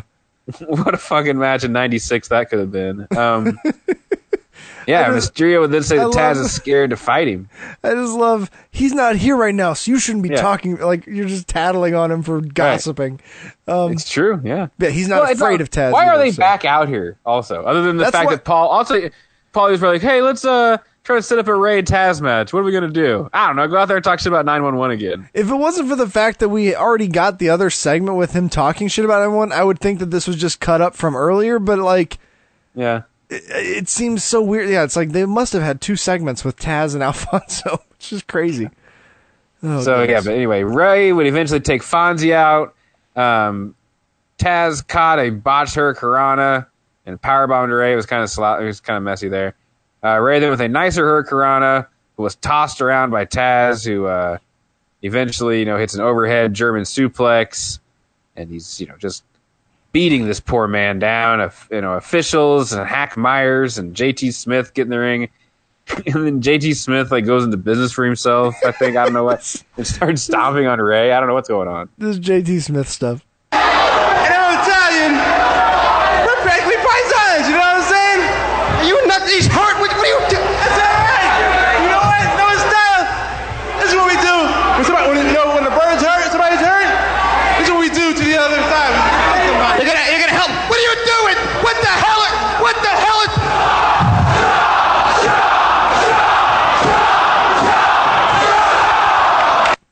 I always love the local indie guy that the crowd just loves the way that the noise they make when they make punching sounds. Sha! Sha! I don't know what's going on there, but that's awesome. Sha! Sha! Oh, yeah, that's the Hack Myers thing. Yeah, I'm not sure what it is, but yeah, that's what they do. So JT says, apparently Italian people beat on people once they're down is the idea. I don't know. I guess that's what the mobsters do. But he starts stomping on him, and Hack Myers ain't taking too kindly to it. No, he runs him to the back. Styles gets back in the ring and says, all right, we're going to start this over, whatever this is. I don't really know what that means. And And now here comes Nancy Sullivan, or woman. That's right. That when he says we're going to start this over, that's what made me think that this is all part of like a long starting of the show. And this is Joey trying to get the start of the show off. That makes sense. You're right. And that wouldn't be a great way to start a show, especially if you've never seen this before. You'd be like, why are they talking for 30 minutes at the beginning? But yeah, here comes woman. She tells us to watch Monday nights to see the real action. Hi. Hello, Joe, sir. Do you really think that at the ECW is the only place that you're going to see action like this? Just tune into your television every Monday night, and you'll see plenty of action like this. Yep. Monday nights, yeah. Yes, tune in at Monday nights. You'll see the action every Monday night. She's just like very like weirdly stilted in the way that she's like at the ECW is the only action like this. Yeah. What don't you understand about me saying Monday nights are where the action is? That's all I'm going to say about it. Like, Joey's like trying to get more out of her. But that's all she says. But there's good news for the ECW fans, Tony. She's going to stick around. Yeah. But as a matter of fact, I plan on sticking around here at the ECW. Nobody is going to tell me what to do, woman. Do you understand? I won't go. They'll have to send me off kicking and screaming. But you know, Joey, as a matter of fact, when is your contract up? I mean, maybe you'd like to come with me. Whoa. I mean, it's weird. I do kind of like this like character though, like this like crazy person that she's become in this ECW world. But it's just like, why does she keep referring to it as the ECW every single time?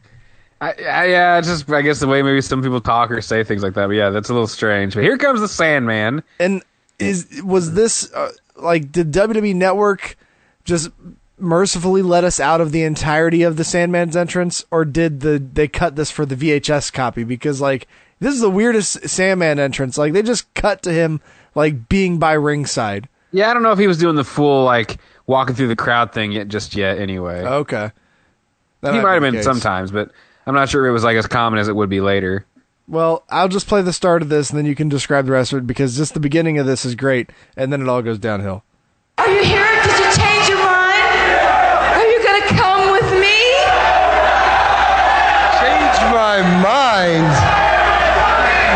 Yeah, come with me. No, girl. I'm sorry to say it. I do not want to come with you. I thought his delivery was like really good there, and then he did. Then it just turns into him calling her a bitch. Right. which isn't very nice. Oh yeah, she's been one her whole damn life, according to the Sandman. She says she plans to stay a long time being the bitch that she is, and then challenges anyone to come down and run her off. It was a weird challenge. Yeah, because then Scorpio comes out, and it's like, what's Scorpio doing? And then it's like, I think he's with her. Well, and I don't know. He put no thought into this promo. Like, this felt very much like he was like, I'll figure it out when I get out there. And then when he got out there, he couldn't figure it out because he just starts laughing over and over again. Nancy? All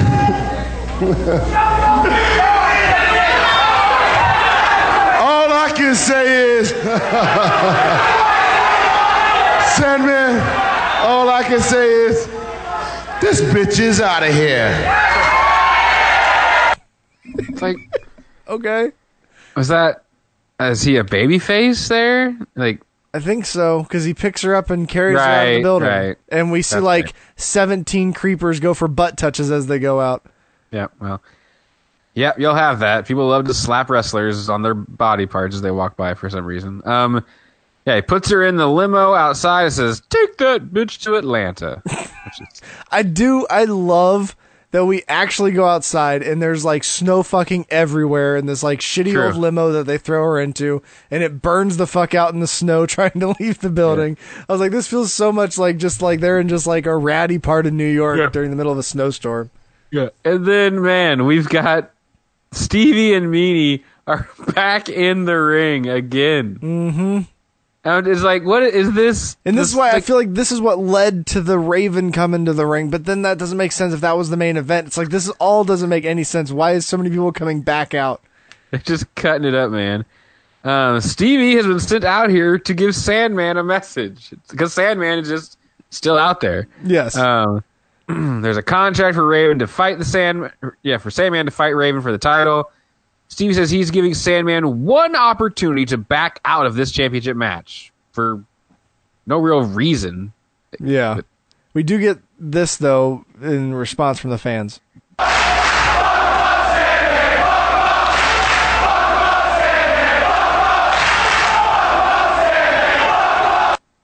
I made a perfect 8-second clip of that, and you can put it on repeat and make it play as long as you want. And the fans will always chant for him to fuck him up, Sandman. So there you go.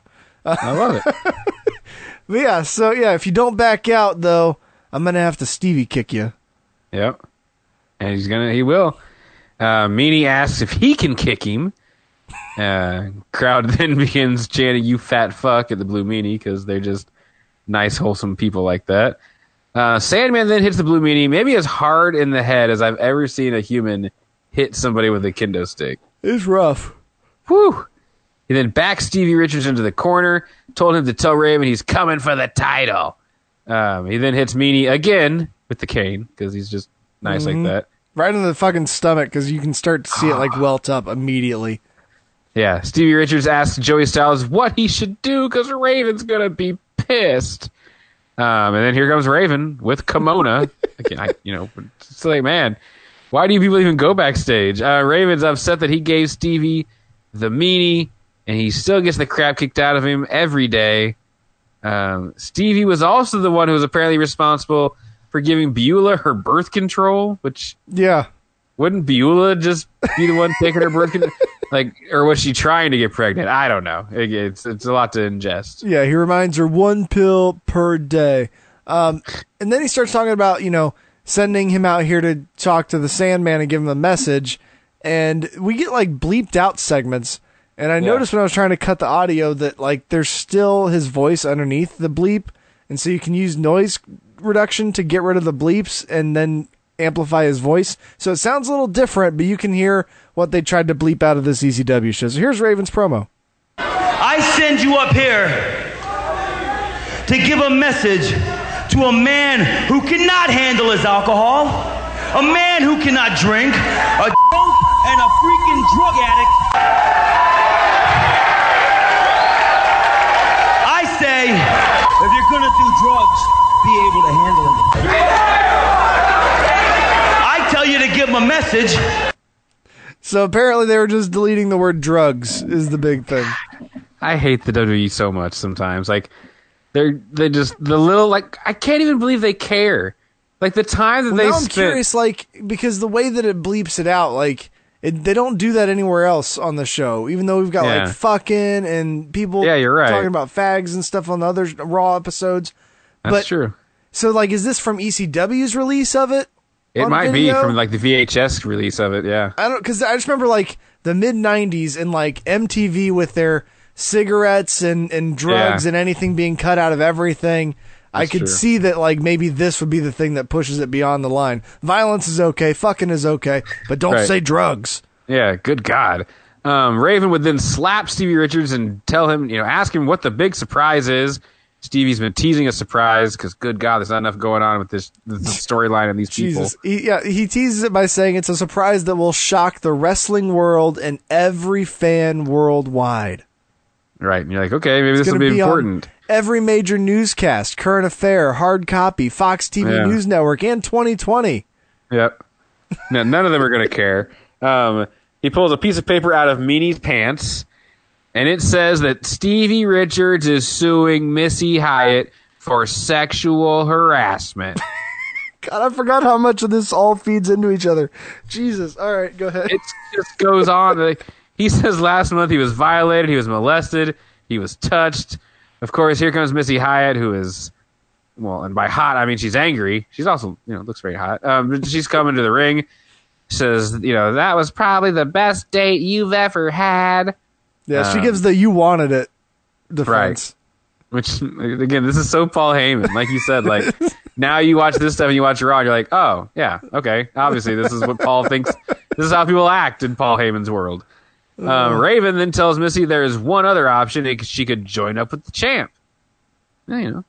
Says, yeah, she's been there before, and he can't measure up. Oh, man. Girl. She told the world champion his penis was small. She insults his sperm count because Tommy got his ex-girlfriend pregnant. Oh, man, that's just too far.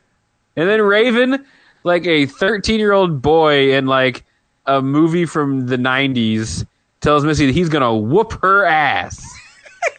I'm going to whoop your ass. I was like, did you just say you're going to whoop her ass? Yeah, he did. It's like the tough bully kid from something that came out in like 97. At one point, Hyatt says, like, look at you. Look at me. She's like, look at that whore you're with. She's like, no. So yeah, it says, since your career's having problems, you need to be... Oh, here we go. Sandman comes out to Missy's defense, hits a cane for everybody. So Sandman's back. Missy grabs Sandman and says, your career's having problems. You need to be nurtured by mama, and like pulls him in. Yeah. Lights his cigarette, gives it back to him, and he gives her his cane. The music begins playing with the crowd noise, and they drink beer together. Yeah, I mean, it is what it is. This doesn't last long because there's like a major falling out, I think, not long after this. He probably says, you've been a bitch your whole damn life. Right. Well, I just mean with Missy. Like, she doesn't stick around too long after this. No, I just was saying I was expecting that same promo with Woman about 2 weeks later. Yeah, probably, pretty much. Oh, you're leaving? Okay, hang on. Let us demean you. All right. Well, yeah, we go from that to match number 6. It's the one we were speaking of earlier, JT Smith taking on Bubba Ray Dudley, who is accompanied by the entire Dudley clan. Sign Guy Dudley, Dances with Dudley, and Big Dick Dudley are all here. Is this pre-Devon at this point? Yep, no Devon yet. Devon would actually come in as like an adversary, I think. That's what I thought. Dudley's. JT Smith has convinced himself that he's Italian at this point, and his nickname is actually the Italian Stallion. This is a precursor to what would become the FBI eventually. Oh, okay. He's one of the. I was curious if, like, for some reason, like the other FBI members had gotten hired by WCW for a quick minute, and so he was just doing it by himself or something.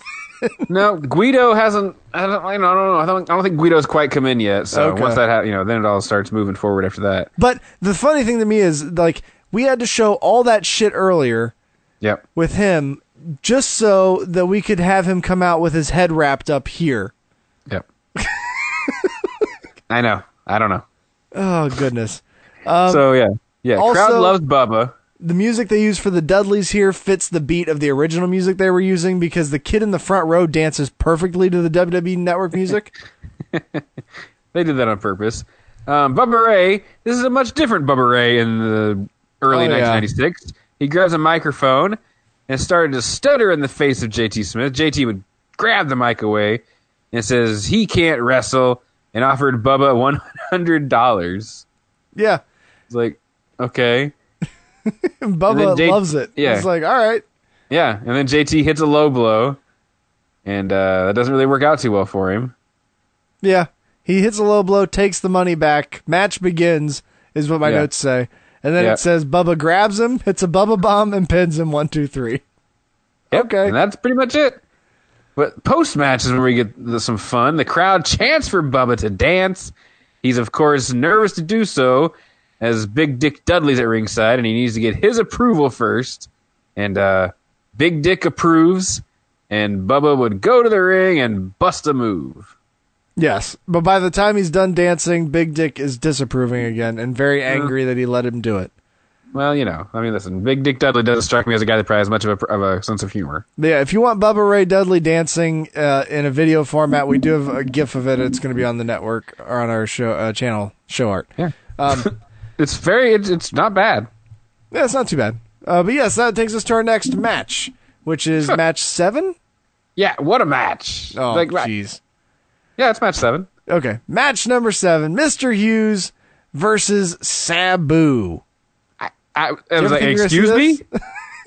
As soon as Mr. Hughes was coming to the ring, I was like, who the hell is he going to fight? And I was like, Sabu, because I think they actually can use Sabu's music. And yeah.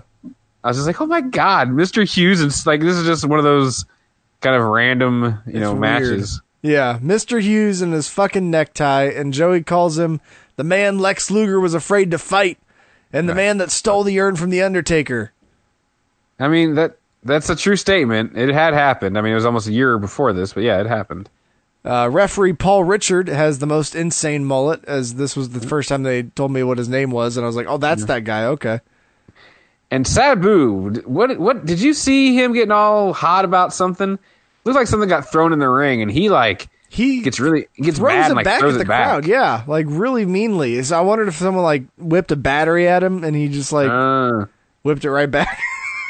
Yeah, it's hard to say, but yeah, he was pissed. So thanks, I'm sure Mr. Hughes appreciated that because now he has to deal with mad Sabu. Yeah. So match gets underway here. Mr. Hughes with like 2 punches sends Sabu rolling outside. Sabu though backdrops him into the front row, and then hits a triple dive jump onto Mr. Hughes in the front row of the crowd. Fans are chanting Sabu, Sabu. Hughes catches Sabu's crossbody and runs him into his injured shoulder and cracks him with a pair of chair shots. Then Sabu climbs Hughes and falls into the DDT, but Hughes with a 3-point stance clothesline to Sabu, and then we go back outside as the fans are chanting for the table. Yeah, Sabu, with poetry emotion in the corner. Sabu then jumps over the top rope. Hughes moves off of the table, and Sabu crashes through it. So there you go, you bastards. A shoulder breaker from Hughes onto Sabu. Side slam for a 2. Dude, that table didn't even break, though. It bent. No. And, he just bounced off of it. I was like, Jesus. Yeah. Hughes in full control. We even get the nerve hold, which, of course, the ECW fans are, I'm sure, just loving. It's long nerve hold, too. Yes. Sabu works to his feet, rolls to the outside, grabs a chair. I just love that Sabu's, wrestling. Like, most guys, work up out of a wrist hold and, counter, and Sabu just no, okay, he breaks clean and then just goes out of the ring and gets a weapon. It's like a video game, I'm just gonna get a weapon. Yep. He hits Hughes with the chair, went for a second poetry in motion. Hughes though catches him and hits a power slam, sidewalk slam then from Mr. Hughes. Sabu with a rope break, which is sure, why wouldn't there be rope breaks? Head scissor takeover from Sabu. He then hits a hurricanrana that sent Hughes over the top rope to the floor. Sabu, because he's just nice like that, puts Hughes on the broken table, because this couldn't possibly go wrong, and then hits a slingshot leg drop. That was just brutal. Yeah. Yep, right through that fucking table, man. Mr. Hughes has to be like, what the fuck is ECW? He's like, I am never coming back here. I'm glad that you picked up on that early in the match, because I didn't pick up on his upsetness until the very end, because he just gets up and walks off. Yeah. Hughes gets up into the ring and is in control of the match right after being put through the table. He's in the ring, though, gets rolled up for a 2 count, another sidewalk slam by Hughes, another leg on the ropes to stop the pin. Sabu rolls out, grabs a chair, and Hughes looks winded in the ring. We get a scoop slam. He places the chair on Sabu and then dives for a splash, but Sabu dodges it. We get a slingshot chair and sidekick by Sabu for the 1, 2, 3.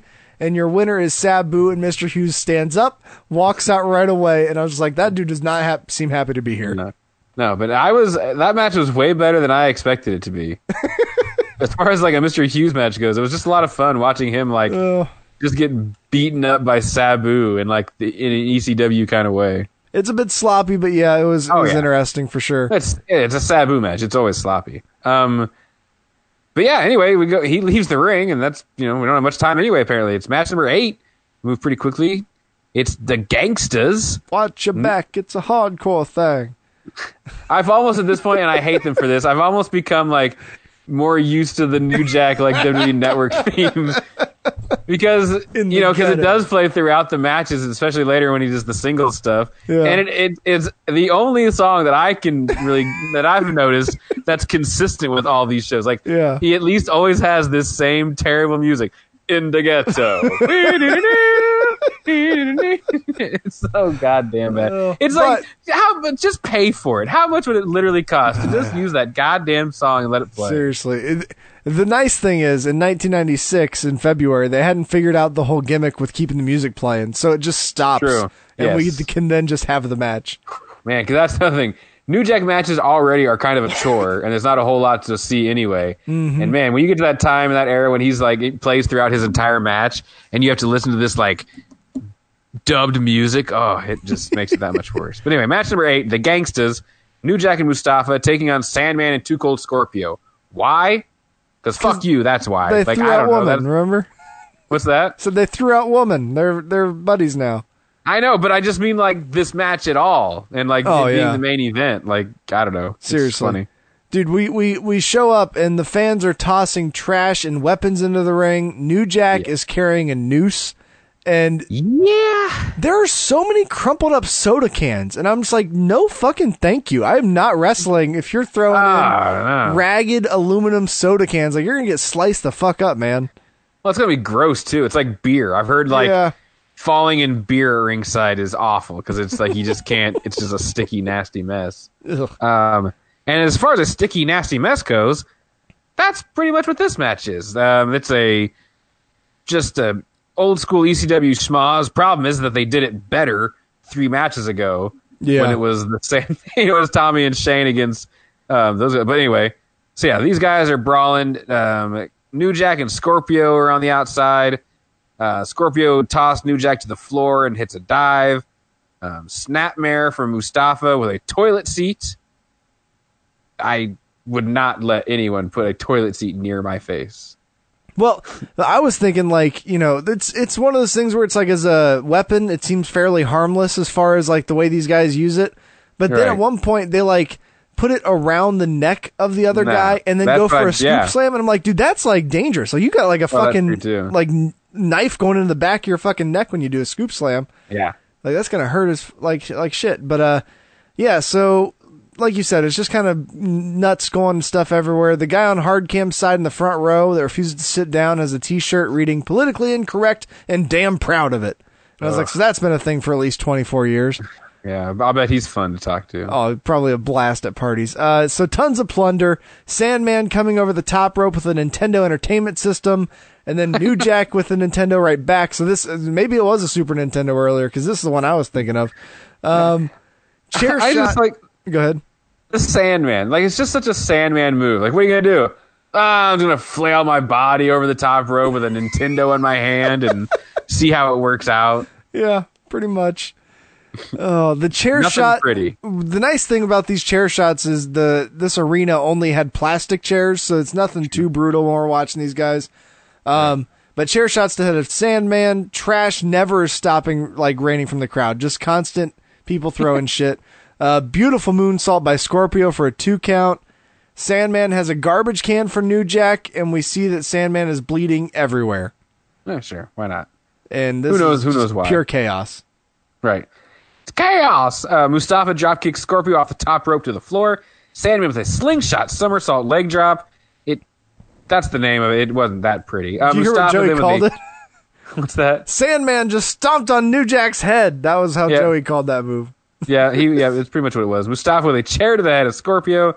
Sandman now using the toilet seat, hitting New Jack with it. Goes up top, hits that awful Sandman leg drop. And that's how it looks every time he does it. Like, it never gets better. It's just kind of how he does a leg drop.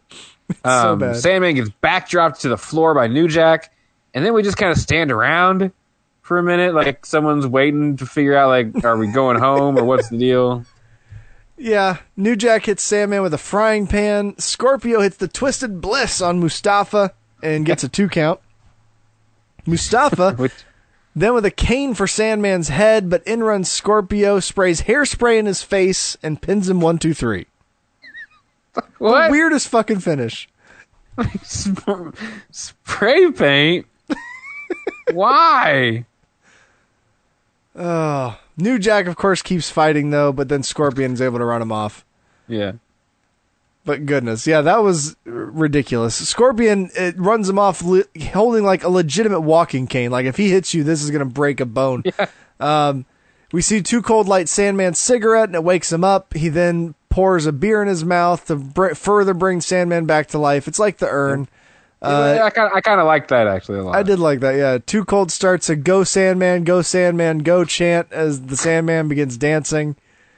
This is, like, I don't know. Again, it's like, it's fun and it's good stuff, but it's like, it makes the Sandman look like a fucking moron, though. You know what I mean? It's like, This is supposed to be like some big intimidating guy, and it's like there's maybe nobody less intimidating in ECW than the Sandman. Did the Sandman find money or weed in the ring? Because he like stops and very peculiarly picks up something and puts it right in his pocket, and then goes back to like dancing with his cigarette. I'm gonna go weed, probably. None of these guys had money, but I wouldn't have been surprised if a little bit of weed fell out of somebody's pocket. I mean, with all the stuff being thrown into the ring, I wondered if that was where he found something there. That's possible. So yeah, overall, I thought a fairly easy watch, but when compared to some of the later shows that were produced as far as like the wrestling, this one's not a whole lot of excitement comparatively. Right. That 19-minute Nutshot Piledriver match was pretty good though, and it wasn't my favorite, but it compared to everything else, I thought it was pretty decent. No, absolutely. Yeah, no, the show, again, it's fun. If you were a fan of ECW and you think, you watched all the pay-per-views and stuff, you should go back and see this stuff because it's a lot of the building blocks and them kind of figuring it out, moving away from so much of a blood and guts kind of a thing. And not that they got rid of it altogether, but I mean, you just look at this and you look at pay-per-views in 97 and it's, it's almost a completely different company. And it just kind of tells you how much, more violent and raunchy things were here in 96. So yeah, not a hard show to watch. Nothing was awful. It was all kind of entertaining. It was just, the talking stuff in that long segment was just maybe not the best decision. So, Tony, I couldn't find Dave Meltzer's star ratings, but I did find someone that gave star ratings to compare it to. It's from 411 Mania from 2007. Arnold Furious reviewed this show. So I have his star ratings to compare to yours. So we'll start off with the first match of the night, Taz versus the Shark Attack Kid. What'd you give it? Listen, it was a lot of fun watching Taz throw this kid around. I gave this match 1.5 stars. 1.5 stars from Tony. Arnold Furious gave this a 0.5 star and said squash! ! Axel Rotten and El Porto Riqueño versus the Headhunters. You know what? This match was way better than I expected it to be. I gave it 3/4 of a star. He gave this 1/4 star and said it was a total squash that kept going on way longer than necessary. What's he got against squashes? He keeps using squash as his big defeat of all these matches, apparently. Cactus Jack and Whipwreck versus the Eliminators.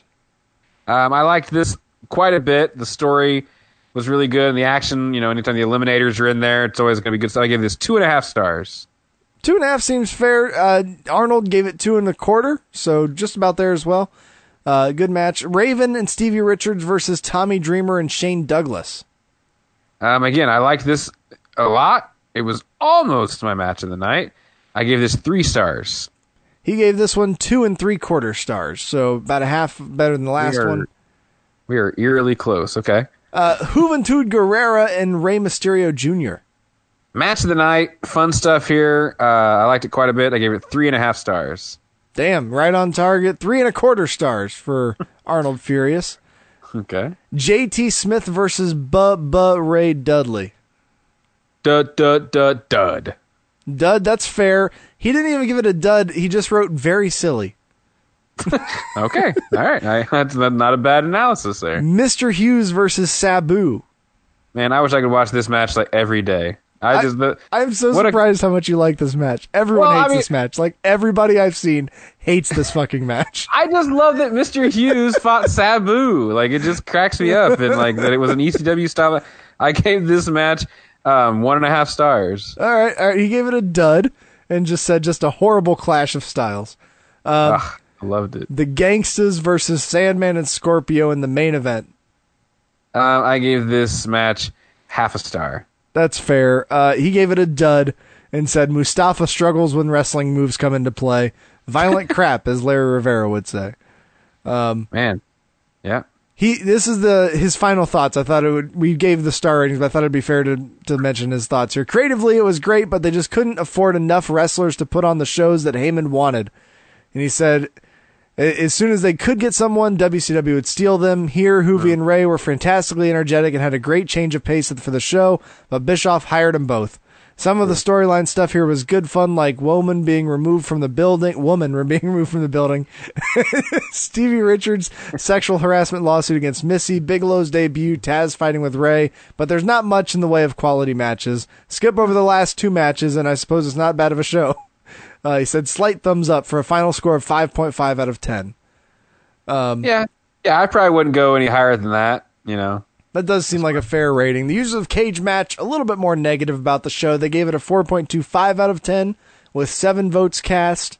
But the Lucha Match does get a 6.71 out of 10, making it a Cage Match inmate recommendation match. Now, Here's the question for you, Tony. Did you know that we were robbed of a match that I can almost guarantee you would have been one that would have been right on the top of our lips when advertising this show? What's that? Chris Jericho versus Rob Van Dam in an 11-minute match was apparently cut out of the show. Yeah, because it's funny you say that, because the info for the show on the network says that it features a rare classic between Chris Jericho and Rob Van Dam. What the hell? So then when I was watching it, and I was like, well, where's that Chris Jericho-Rob Van Dam match? Yeah. So yeah, I can't imagine or understand why that would be cut. I have no idea. Blows my mind. Because if you go to the network, it's literally in the description of this show. I wish I would have read it, because I would have been even more upset, because... Yeah! The damn network promotes that it's there, and then the match just doesn't happen. And yeah, that probably would have been the best match on the show. The one thing I'm not as furious about also having removed from the show, a second tag match with the Pitbulls beating the Headhunters. Oh, no. Out. I'm glad we didn't have to watch that. I would have rather seen that match, though, instead of watching the Headhunters fight the Axel Rotten and the guy. But I think it originally would have been both. So here's some quick reviews here. Der Hitman, as obvious, this is from German, gave it a 4. And in 2017, he wrote, the tag title match is solid. It is about the story, okay? Raven Richards against Dreamer and Douglas is also solid. Then the two Mexicans come and show a really good match. The problem of the show is, afterwards, there is no good match more. The shows are different from the competition, but not better. No good match more. There. In English, The Old School wrote in 2018, he gave it a 4.0 out of 10. And said, pretty bad supercard. Few good matches and many terrible ones. Match with Headhunters is a good example of how a squash can be boring. Tag titles match is pretty good due to very interesting story. Next tag team is enjoyable too, even with very long and overbooked ending. Mysterio versus Guerrera is great but too short. I would rather watch more of this match than what happened next. Bubba Ray versus some no-name is useless. Not even a match itself. I know, how dare him to JT Smith. But not even a match itself, but a dumb segment afterwards. Sabu versus Hughes is very boring. Main event isn't good, and I believe it has no storyline that could make it a little interesting. Show also features long segment with just everybody talking. Very annoying stuff. End quote. Right. Okay. You're not wrong. ECW, Paulie loves the promo thing, too, because the TV episodes always had the Pulp Fiction segment is what they'd call it. Oh, okay. It's where they'd play the, that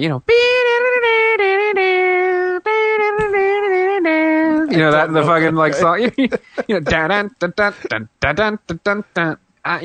I don't know. Anyway, but they would play that underneath like just a string of promos, like everybody just like cutting their promo up or whatever. Gotcha. So yeah. So that's a look at ECW's Big Apple Blizzard Blast, the Smashel in the Big Apple, Smapple in the Big Apple, taking place from 1996. Those are our thoughts. Those are some other people's thoughts. Hey everybody, just wanted to step in and explain what you're about to hear. Originally, I planned to discuss the actual current affair package that was put together by the guys that were at ringside during tonight's review, but I completely forgot about it by the time we got through the review. So what happened was I'd actually asked Tony to watch it. He forgot to, and so he ended up watching it while I was in the pre-show time before we actually got into doing the show. And so here are Tony's live thoughts and reactions to this current affair ECW package from 1996. Enjoy. Now, from beauties to the beasts of so-called professional wrestling. You've seen their act before, hulking bodies. So-called professional wrestling? Fights.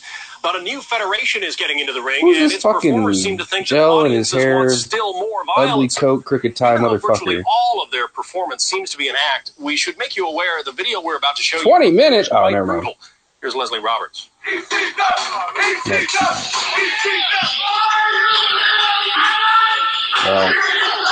nothing.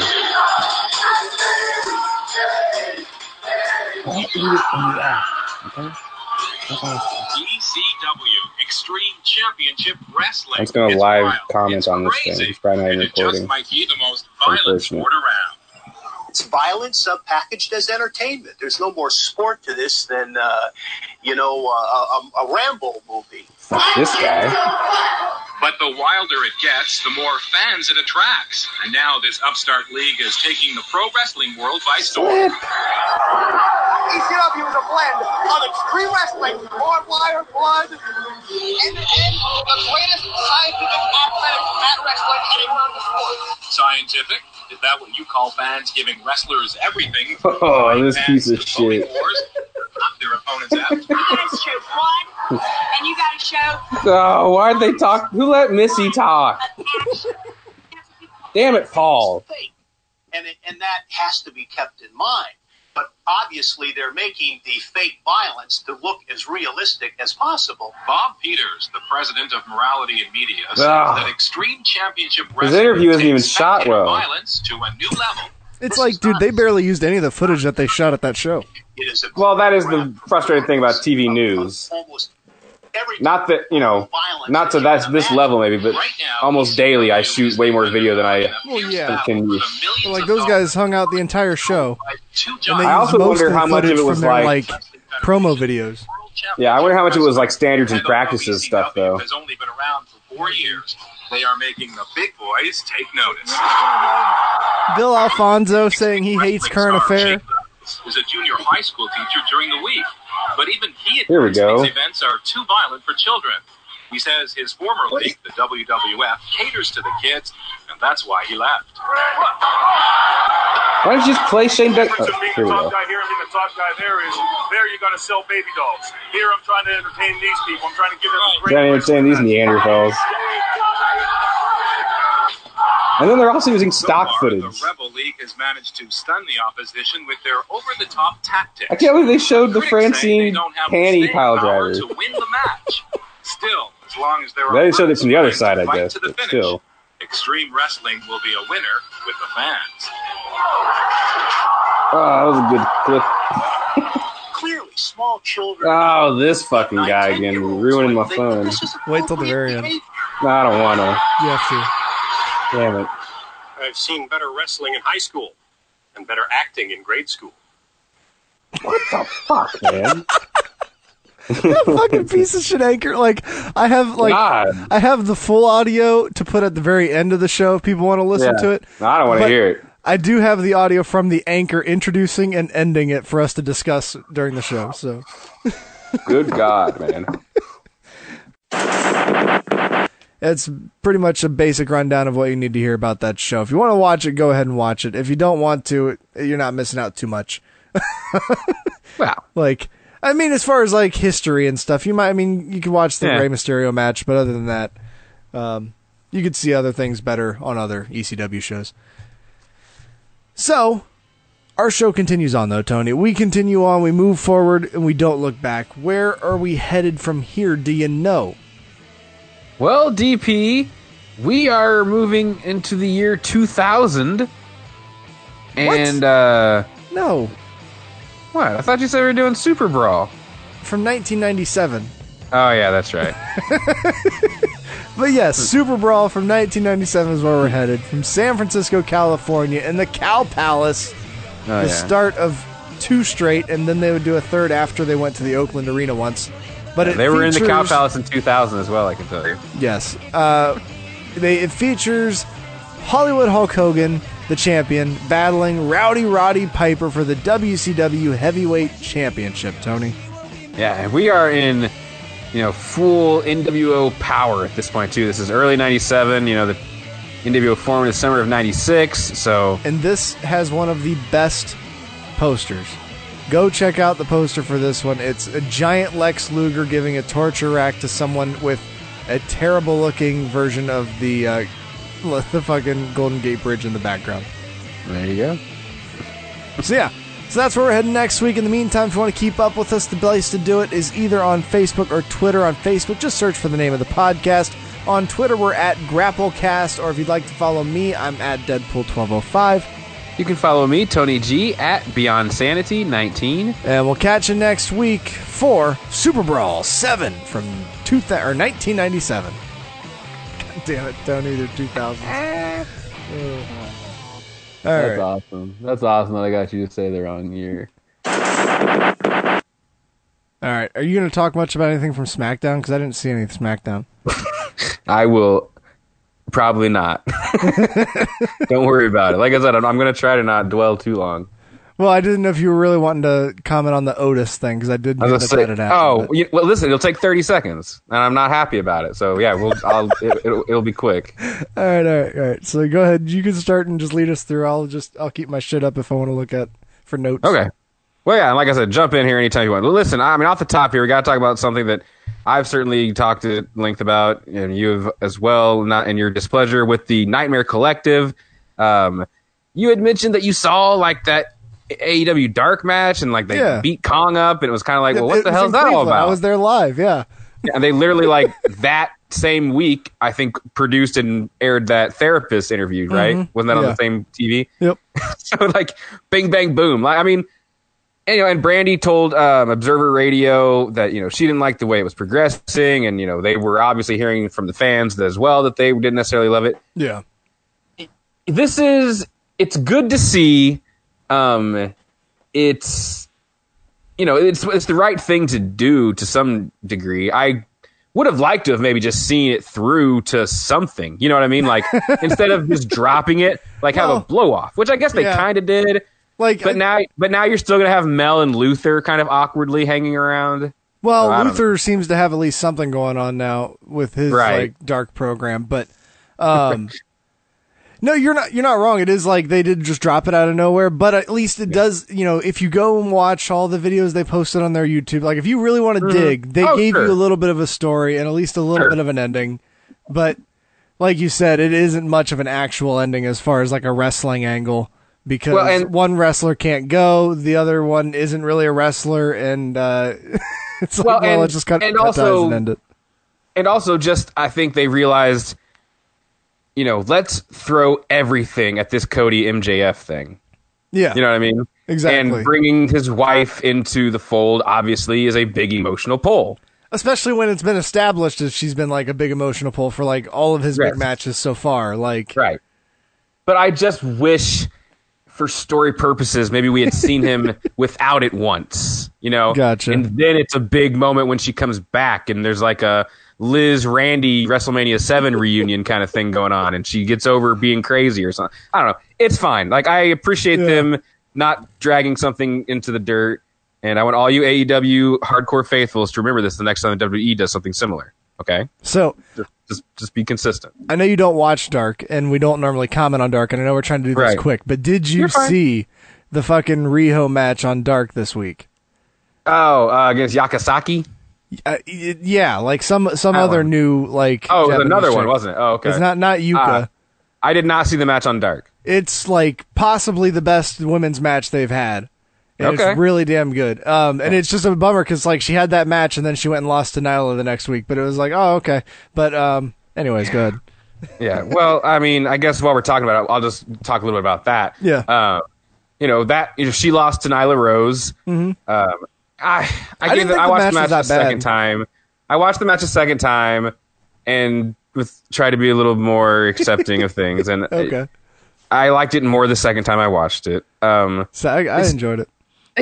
They're both just a little bit green and awkward, and it just tends to flare up at bad moments in the matches. You know what I mean? That just kind of tends to take me out of something. You know what I mean? Like they just, when they have their stumbles, they just seem to have them at bad times for me. Definitely. Whatever. I can understand that. But what I wanted to mention about that is that everybody today that listens in on the Cody Rhodes conference call was on tweeting about it. So I didn't hear this. He meant, the women's thing, he mentioned that, they're trying to do things organically. He even went as far as to say, like, we're not trying to, rush this for, woke points or something like that was kind of how he put it. Like, he was kind of insinuating that other people are trying to kind of cram it down your throat for the the woke credibility, whereas they're not. They're trying not to do that, I guess. So I can understand that. Well, and of course, the people that are criticizing them are going to be saying that very thing. So he's probably heard that a lot recently. Oh yeah. Well, because listen, I mean, NXT has like 3 women's matches a week. Yeah. Pretty much consistently, at least 3 women's. You know what I mean? And I'm not saying it needs to be a race or a competition. Yeah. But there's weeks that AEW, like, didn't they? I mean, they didn't even have a match recently. I feel like a women's match of any kind on the TV. Yeah, I can't remember when that was, but there was. So again, but it's not the end of the world. But I'm just saying, like, they're aware, and I feel like that's good to know that they're working on it. Again, definitely. AEW news: Jeff Cobb has come.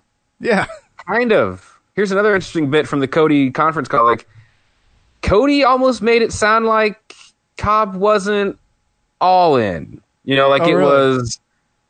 I think it kind of seemed like maybe he's made a short-term commitment to them, but they want to make it, a long-term thing. Yeah. And Cobb's maybe not quite ready to make that, which is smart. Like, if you have a 1-year contract, play it out and see what you think about this place. And in a year, they're still going to want to pay you for 4 years or whatever it might be. The question is if Cody's talking about maybe not a long term, is it even a year at this point then? Like, is this just like a few months between his next big contract that he wants to do, depending on where it comes from?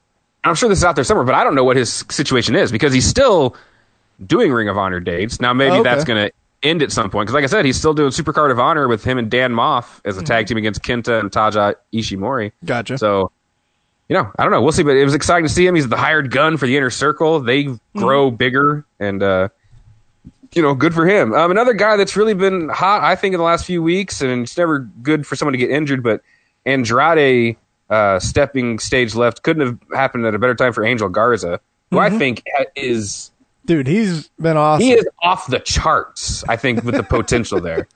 I've really enjoyed, like, that whole part of the show as of recently. Him and Zelina, I think, are also maybe a better duo than Zelina and Andrade, if I'm being honest. Yeah, I can see that. He's just, my God, he's dripping with charisma. Like, he is.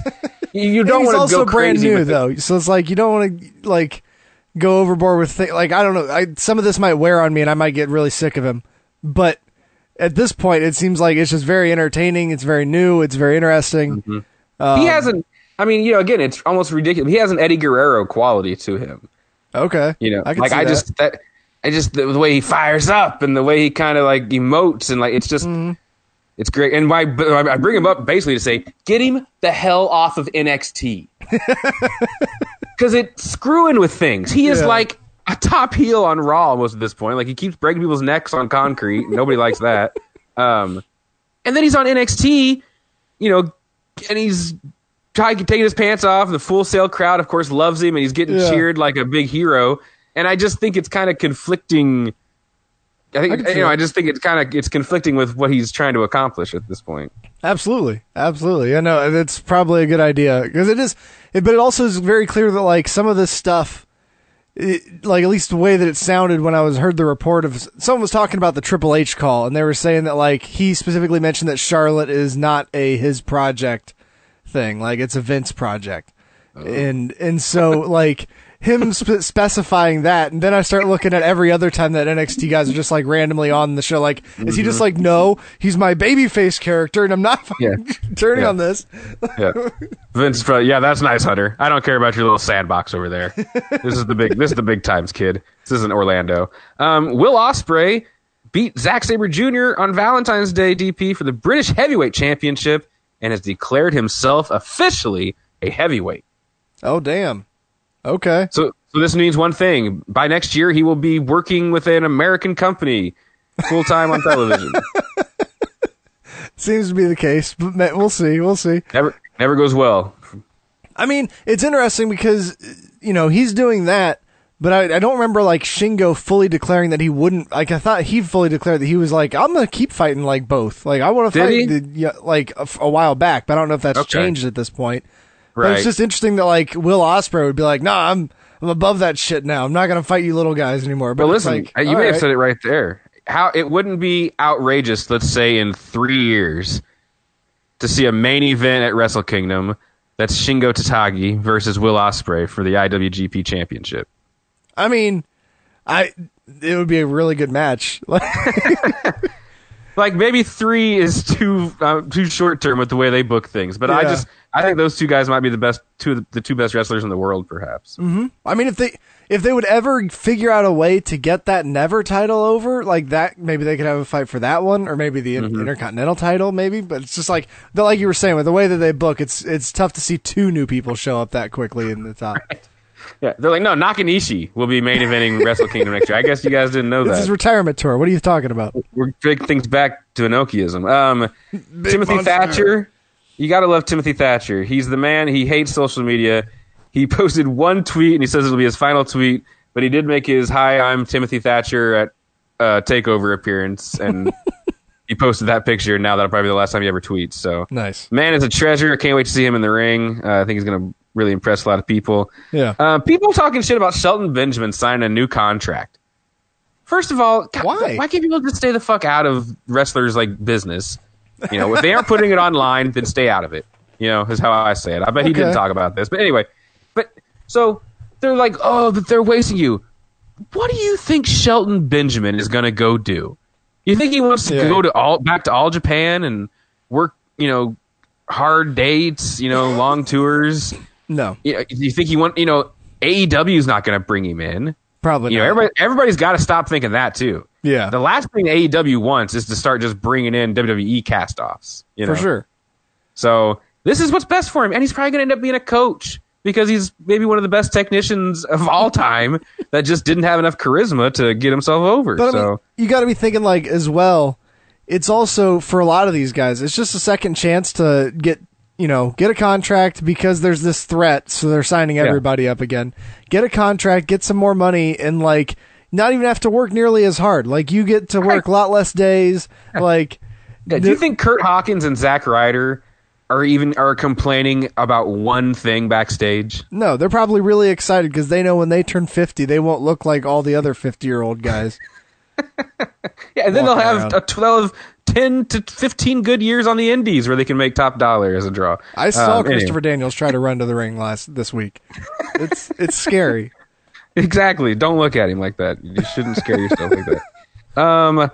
I mean, I guess we should talk about the big elephant in the room. What's that? There's a lot to untangle here. We'll probably wrap things up. Well, there'll be one more thing after this, but Randy Orton just killed Matt Hardy.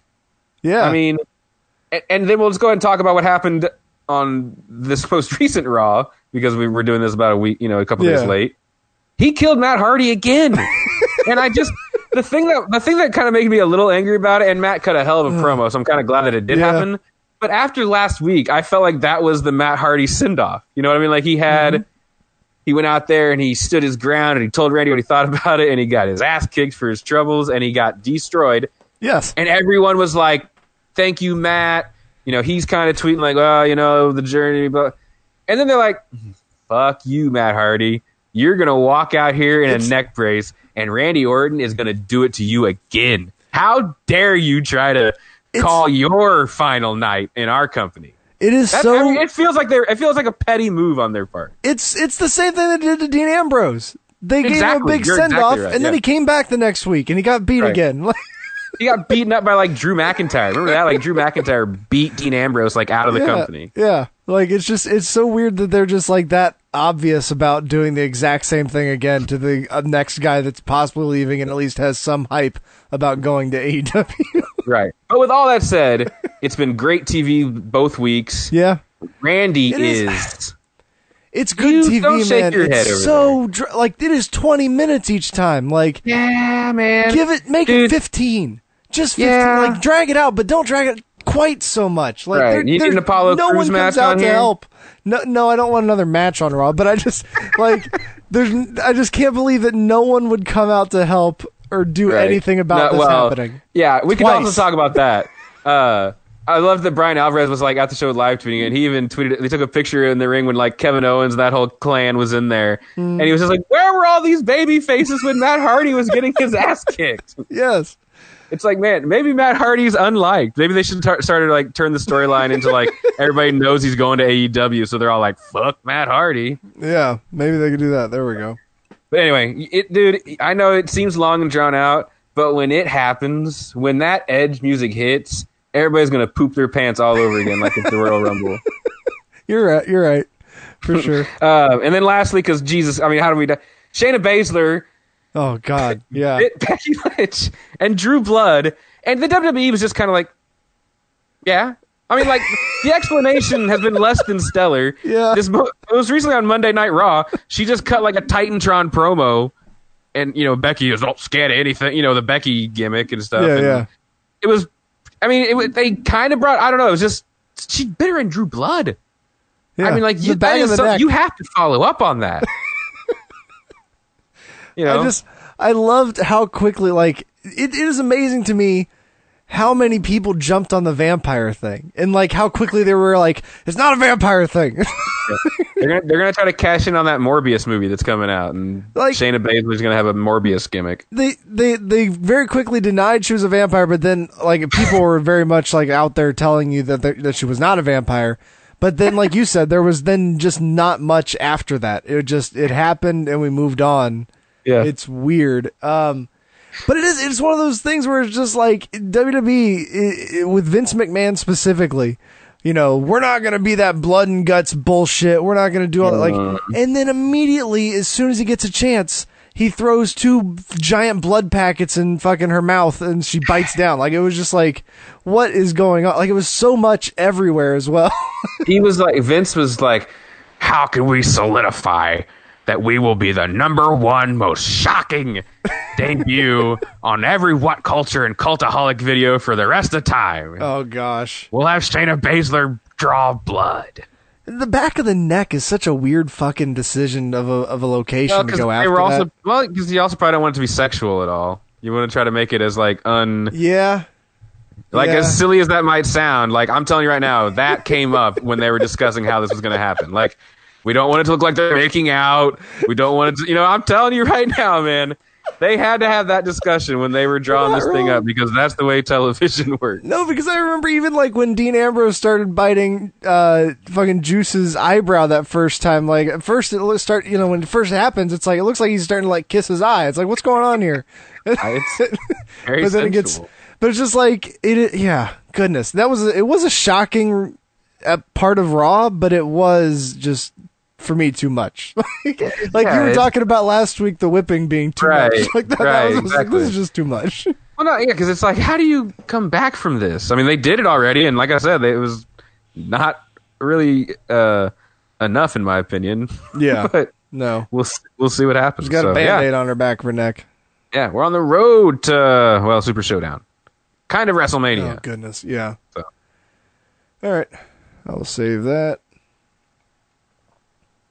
Bailey's gonna. You never gave your opinion on Otis. What was your 30-second opinion? Oh, well, the damn Otis segment this week, they just did a repeat of like when the cake got dropped. So like Mandy Rose is at the restaurant, sitting there looking nice, waiting on Otis, and Dolph Ziggler walks into the restaurant and is like standing next to her, and I think he eventually sits down and he's like talking to her, and she's like not really into it, but she also doesn't really like say get the hell out of here. I mean, I won't say that. But then here comes poor fucking Otis that had weeks of montages of him getting ready for this. Yeah. He's got his flowers in hand. I think he even had like maybe a hat, like a top hat. And he walks in and he sees Dolph Ziggler sitting at the table with Mandy Rose, and he gets a real sad look on his face, and he throws the flowers down and he turns around and he walks out of the restaurant. I mean, why couldn't he just go on a date with her and then literally, this is wrestling, never address it again? I don't care. You know what I mean? Like they don't have to get married. Yeah. There doesn't have to be like some big ugly breakup. No. Like it can just be like he did it. Like he shot his shot. Yeah. She said yes. He went on a Valentine's Day with Mandy Rose. Way to go, Otis. Let's all move on. It was funny because Friday night I wasn't watching SmackDown, but all of a sudden, like, I was on Twitter for something and like I refreshed and it was just everyone being like, of course Vince McMahon has the poor guy just have his heart broken. Like, of course that's where this is going. Like, why did we not already know that that's where this was going? I just envisioned Vince McMahon amongst all the crew right there backstage, just laughing his ass off at that segment. Like, it's the funniest thing he's ever seen. And him being the only one laughing. You're probably not wrong at that. You're probably not wrong. Oh, goodness. You know what I've learned in the last couple months from you, woman? You've been a bitch your whole damn life. Honeys, I knew that yous were the better tag team. You got the brain ass to get it, and then, you know what I mean? Are you here? Did you change your mind? Are you gonna come with me? Because I ain't with my best friend. 911 is not here right now, so you shouldn't be talking about her. You had to give Beulah her pills 1 a day. You couldn't handle that? I've seen better wrestling in high school and better acting in grade school.